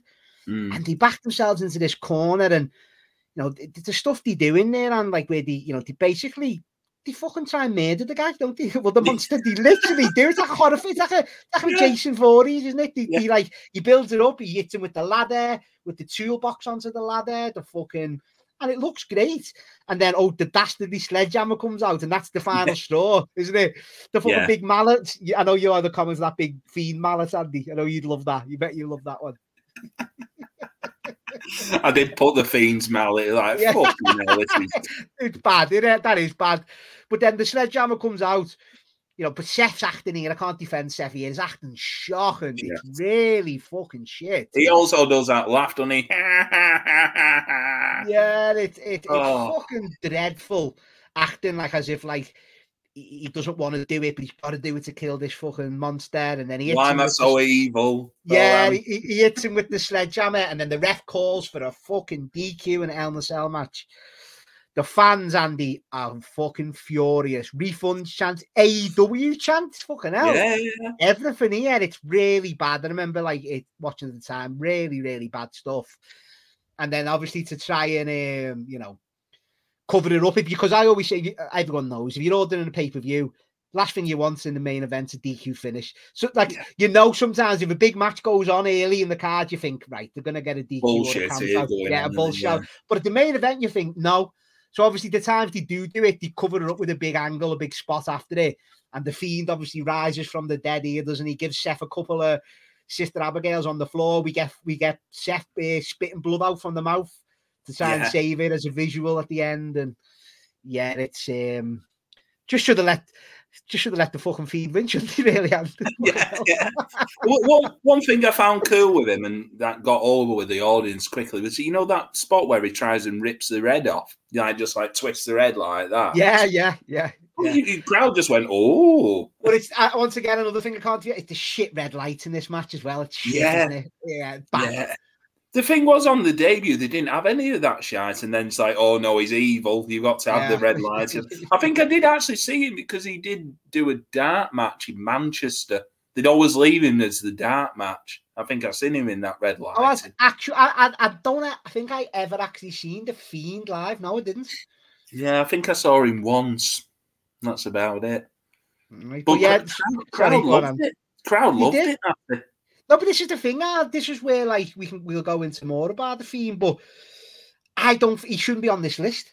He really shouldn't, and people might, this is probably going to cause a bit of outrage, and hopefully a bit of chatter. Get you when people listen. Let's converse on Twitter. Let's have a discussion. I'm all about that.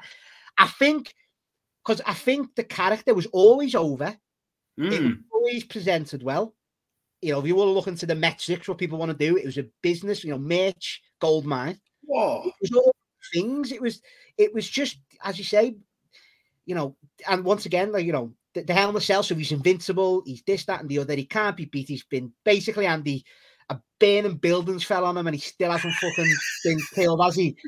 And this is what does me head in, because this is where one of my Twitter meltdowns. I'm not really into that anymore, but this was one of my big ones back in the day. Was when I watched that and thought, right, all right, DQ's shocking. But they're protecting this guy. The next month in I think it was a Crown Jewel, he beat Seth, and I'm like, fucking hell, you've actually given him the belt here, fair play. And he's the champion. And then he comes up against fucking Goldberg. Now, he got. I remember this one. I love Bill, I do, but I love him. I've watched him, as I say, literally nearly get murdered with sledgehammers, mallets, toolboxes, ladders, whole 9 yards. And then it takes 3 spears and a jackhammer, and he's beat. And I was livid. Because I was a guy who's invested, Andy. I was invested every week. I was like, he's a main eventer, The Fiend. You know, you mightn't like it, but, you know, he's a main event. He's getting protected. And then it takes... And then that was for a business decision for the bigger match against Roman and that at WrestleMania, wasn't it? It was like... I was livid after that because I was like, fucking hell, I've sat here for months and now he's been beat. And I do, once again, we all love Goldberg, but it's like, fucking hell, done my head in that. What do you think, like, with Goldberg, probably, like, thinking, like, don't work for me, brother? No, I don't think he was on the radar, Andy. I don't think he was on that radar a month before. I just thought, once again, they backed themselves into it. And then thought, right, we want to do Roman and Goldberg. How are we going to get the belt off him? We'll just have Goldberg beat him. It's like, yeah, it's just fucking crazy. But, you know, that, and then that after that, you know, he goes back to, that's the Thunderdome era then, isn't it? After that. Right. I was going to say about the Thunderdome era, like watching this, like, what is it, 2-3 years on from, like, COVID era. It's weird, isn't it?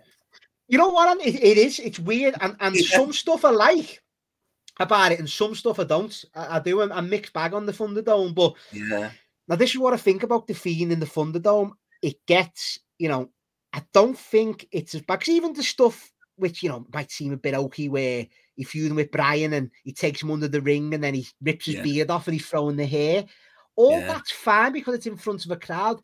And they could do what the fuck they wanted with this character in the Thunderdome, because they didn't have to they weren't looking for a crowd reaction. So this was basically like Friday the 13th, Halloween, Nightmare on Elm Street rolled into one weekly, wasn't it? They could do what the fuck creatively that they wanted with this character. Fucking hell. Fucking, what's it, Randy Orton. He must have the time of his life working with Bray Wyatt. Old Bray, old The Fiend. He doesn't mind it. Like, you know, Orton's, you know, a pro and he'll do what he's asked and stuff and make the most of it and make the best of it as he can. And this Inferno match, Andy, I can't sit here and hate it. It's not bad, is it? It's not bad, is it? I like it. The spot where he sits Orton in the chair, doesn't he? And like fucking with petrol. It's a great visual, that.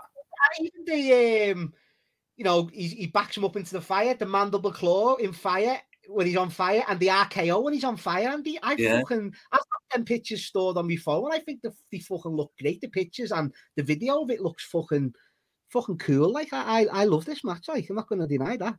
But I know it's like going behind the magic and that, but it sort of made me think, like, fucking hell, how did they cut it out where they have to bring the stunt man in or something? Or was he doing his own stunts? Andy, that's Bray Wyatt taking the RKO. Yeah.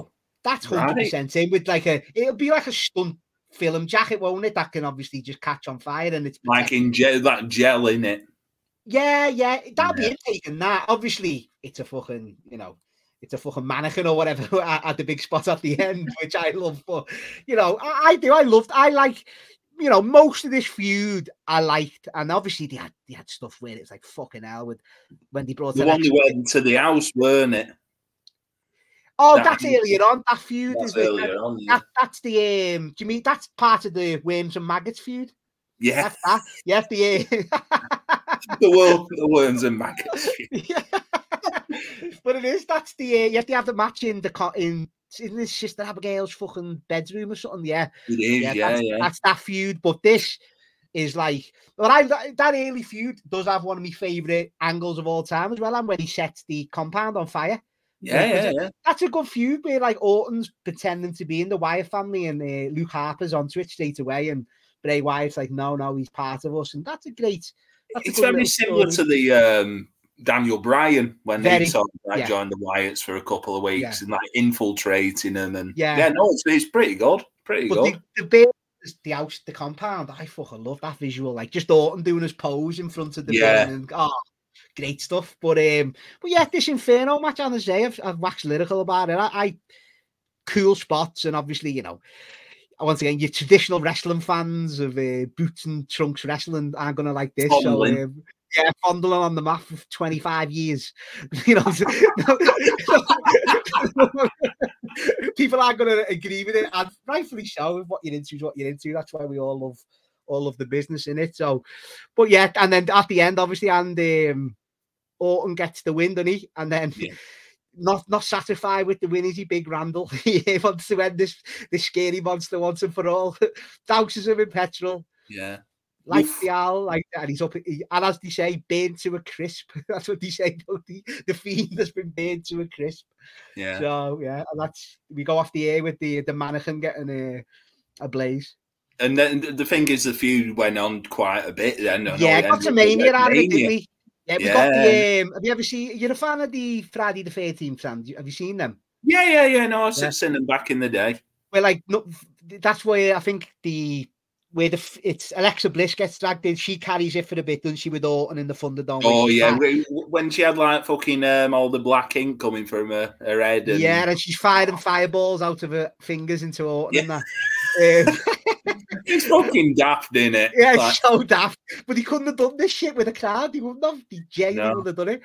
And then you get the match of Fastlane where Alexa Bliss actually holds a pinfall victory over Randy Orton. Yeah. Because the Bane Fiend comes back. And this is obviously took from, I think anyway, I think it's Friday the 13th, part 6, where Jason rises from the dead and he's all burnt and he's all dirty and mucky and stuff. So they get this Fiend, which I'll be honest, and I wasn't a big fan of the Bane Fiend, and I've watched lyrical of how good I like the Fiend. This was a bit too wacky, looked a bit shit, and once again, what we said all night about these gimmicks, better on paper, better in the mind, looked a bit shite, and then we get to WrestleMania, and oh god, I remember doing the live stream with I think Benno and JP for Grapple at this Mania, and I had the Fiend to win that night on my accumulator, and the only fucker that let me down. I was like cursing Alexa Bliss.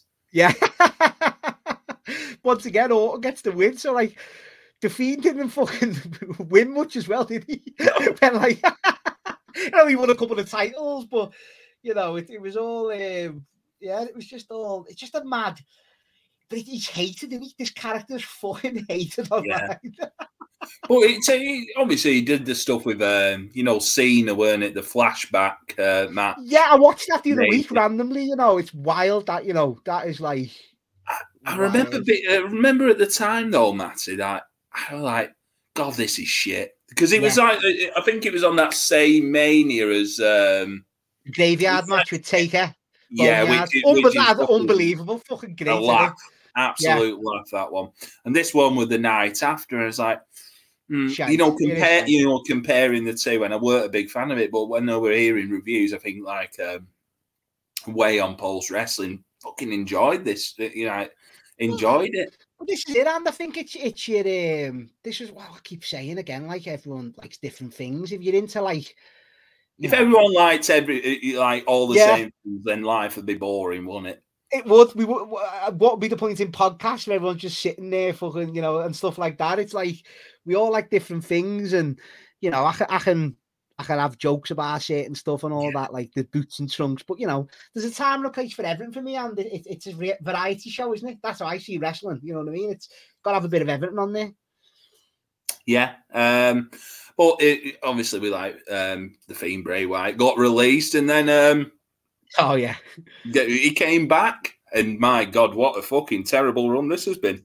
Yeah, I can't defend this bit either. I can't. Like I love the Fiend. Well, not love the Fiend. I like the Fiend and that. But this now, Uncle Howdy is just a laughing stock, isn't it? It's just a fucking genuine laughing stock. I think initially, like the first couple of weeks, like Bray Wyatt's here, it's all going to be good. I think like Benno on Grapple said, I think he was even like Benno likes him because of the metrics, Andy. We know that. He likes some of the numbers.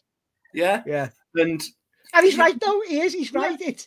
He should have never. I remember the day Benno was in our back garden. The day it would come through that him and Strowman had been released, and we were like, "What? Is this a fucking wind up or something?" And then, as I say, he was big on him coming back for that side of it, and he's right because, as I said before, he was the biggest merch seller when he got released, Andy. And he knew his worth as well, because he didn't do many signings. He did the Love of Wrestling, didn't he? You should have seen the queue though, Andy. Honest to God, mate, it was the biggest by a country mile. Yeah. just them fucking theme coin masks in it. and belts. Oh, mate, fucking hell. They made his own belt as well, didn't you? Which you mentioned before. Obviously, shocking, one of the worst belts you've seen, but people were paying $500 for it, Andy. You can't argue with it. Yeah. People were into it. Like, so it's a thumbs down for me to be on the list just for the fact of all that. It was always over. People were into it. You know, a small section, you know, the IWC went into it, dare to say, Andy, but, you know, the audience were, the core audience that were there to see it, liked it. Yeah, and the thing is, if he's making loads of money for the company, they're going to go for it, aren't they? Yeah. End of the day. But it's an interesting one. You could go on for hours about, you know, the whole thing. It's over like a good 4-5 year span. I would say, in it, yeah. Well, that 2019 with the year he weren't there, or the year the show he wasn't there, or whatever it was. Yeah. But as I say, you know, the fans were into it. Like, the fans only got to see what the Fiend was only in front of fans for like 6 months, Andy. And then it was all Thunderdome, wasn't it? You know what I mean? Yeah. So, but he was still selling that merch, you know, with you know people watching the telly and stuff. So it was, weird times, that Thunderdome, as you say. I'd like to go back and watch them properly, like, and see what the fuck was going on. But like with anything, Matty, at that time, we just had it on because there were no nothing else going on. Couldn't leave the house, and fucking hell. Think of that now. I'll sit. I know it's bad, isn't it? I'll sit through a 3-hour Raw. There's nothing else on apart from 5 o'clock when the Prime Minister comes on. That's about it. Fucking hell. But there you go. That's our top 10 list. You know, add your comments on Twitter, see what you think. Yeah, I think your top 10 will be interesting. Anyone we missed, or anyone you think that needs to be put on the list, and, you know, give some good feedback, whether you agree with us or whatever. Yeah, just get involved in it, and that's what we love. It is. That's what we want. But before we go, Matty, the real main event. It's Play Your Ages Right. Now, if you remember, our returning champion, Matty, won last time. He went for the speedboat. How was your prize? How was your speedboat? I've sold that on, Andy. I had one go round the dock on it, and then I sold it on. So here we go. Much bigger than last time. It's Play Your Ages Right. So now what we're going to do is, how old were each of these wrestlers when they debuted the gimmick? Okay. So I will give you The Fiend at 31. Fucking hell. Okay. So higher or lower than a Fiend, Black Rain, Dustin Rhodes. Oh, that's a good one. So when did he debut that? 2008, was it, and or 7? 2007. Oh yeah, he's older. He's older then. 38. Yep. Next up, so we've got a pair of turtles now. So Barry Hardy and Dwayne Gill. So Barry Hardy next. Is it higher or lower than a Black Rain? Oh, it's got to be lower. Correct, 31. But you couldn't tell his age because he was. Oh, this is what I mean. This is a trick one. This you're trying to catch me out early this time. Next up, Dwayne Gill. Oh, this literally is. I can't even change me age, can I? Because this is a really hard one. This could be either, or he could be the same age. Higher or lower than 31, Matty? I'll have to rush you on this one. Oh, right. Slightly higher. You'd be correct. 34. Right.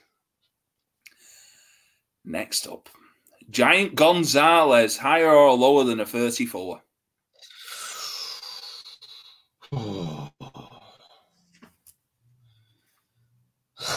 I know I'm going to lose this. He's lower.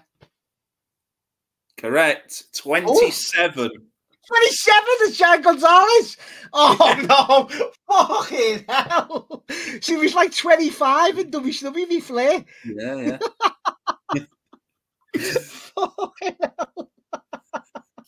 Right, Matty. Would you like to continue on to the next one, which is Mantor?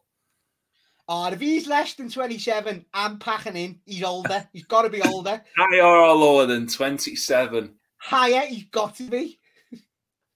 Mantor. Old Mike Halleck. He can't be less than 27. Is 26. Oh, Lower. fucking oh, these wrestlers had fucking hard fucking paper rounds, mate. Yeah, 26. So, Matty, unfortunately, you can't win tonight's big prize, but there is a chance to go home with your bullies and your bus fare home. Okay. So, as we go on to Peter Avalon, higher or lower than 26? Oh, are you? Yes, 29. Next up, Lever Bates, higher or lower than a Peter Avalon? Lower. No? Higher. Higher? 35. 35! She looks well, and I thought she was like about 27, Yeah, 26. 35. I never down as that old. It's all that reading. Keeps you young. Yeah. Well, let's carry on. What are we, 35? Yeah, so next up, Mordecai. Oh, lower. Easy. Correct. 20s. 27. Yeah. Was old Kev. Yeah. Next up, he's here to see the world. He's here to show the world. Come on, bring it on. Dolph Ziggler or Nikki. Higher or lower than 27? Oh, lower. 26. You'd be correct. Yeah. Next up, Mitch.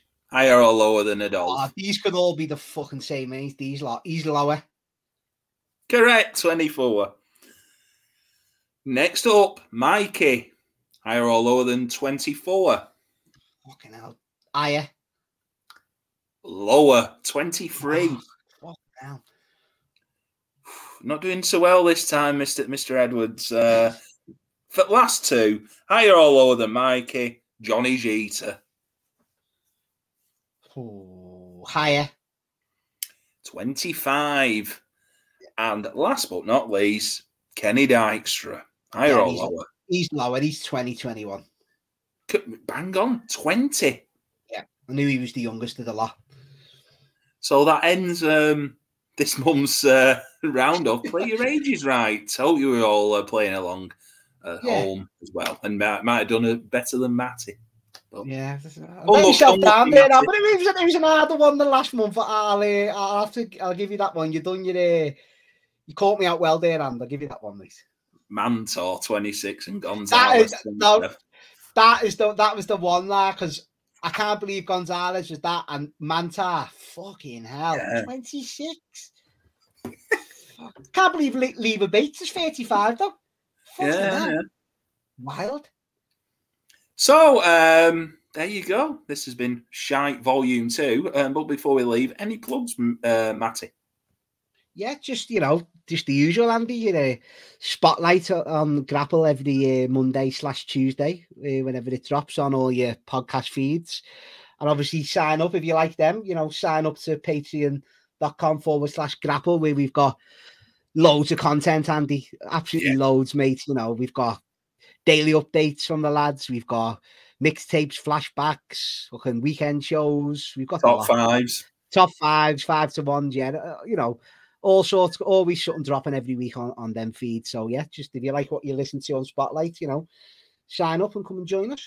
But yeah, and also on Twitter, Matty Edwards 86. Always up for the conversation, debates, a laugh. Just talking general about the business, Andy. That's what we love, innit? We just love to get everyone's different thoughts and opinions, and that's what it's all about. It's just fucking so much variety in it in wrestling. That's what we all love. So always up for a chat on there as well, and great stuff. You follow us at GCP Podcast 1 on Twitter. Follow myself at Oggy Part 3 on Twitter as well. Recent episodes, myself, Jeff, and Brit Wrestleway Days Ben, we're all pissed up in a pub talking about title wrestling. So yeah, plenty of dog shit there. But no, but before we go here, though, and we're back for a volume 3, are we? We're back. Yeah, confirmed. Yeah. No, we will be back for volume 3. Yeah. Who knows when, but we will be back. Good stuff. As ever, thank you, Matty. Been a pleasure. Thank you, and always enjoy this. And we go off on some tangents, don't we? And cover it all. But that's what it's about, mate. And always enjoy these. And as I say, we'll definitely be back for volume 3 of Shite. So get thinking. That will do, mate. So that has been Matty Edwards. This has been me, Andy Ogden. This has been Shite. Thank you and good night. Ta-da.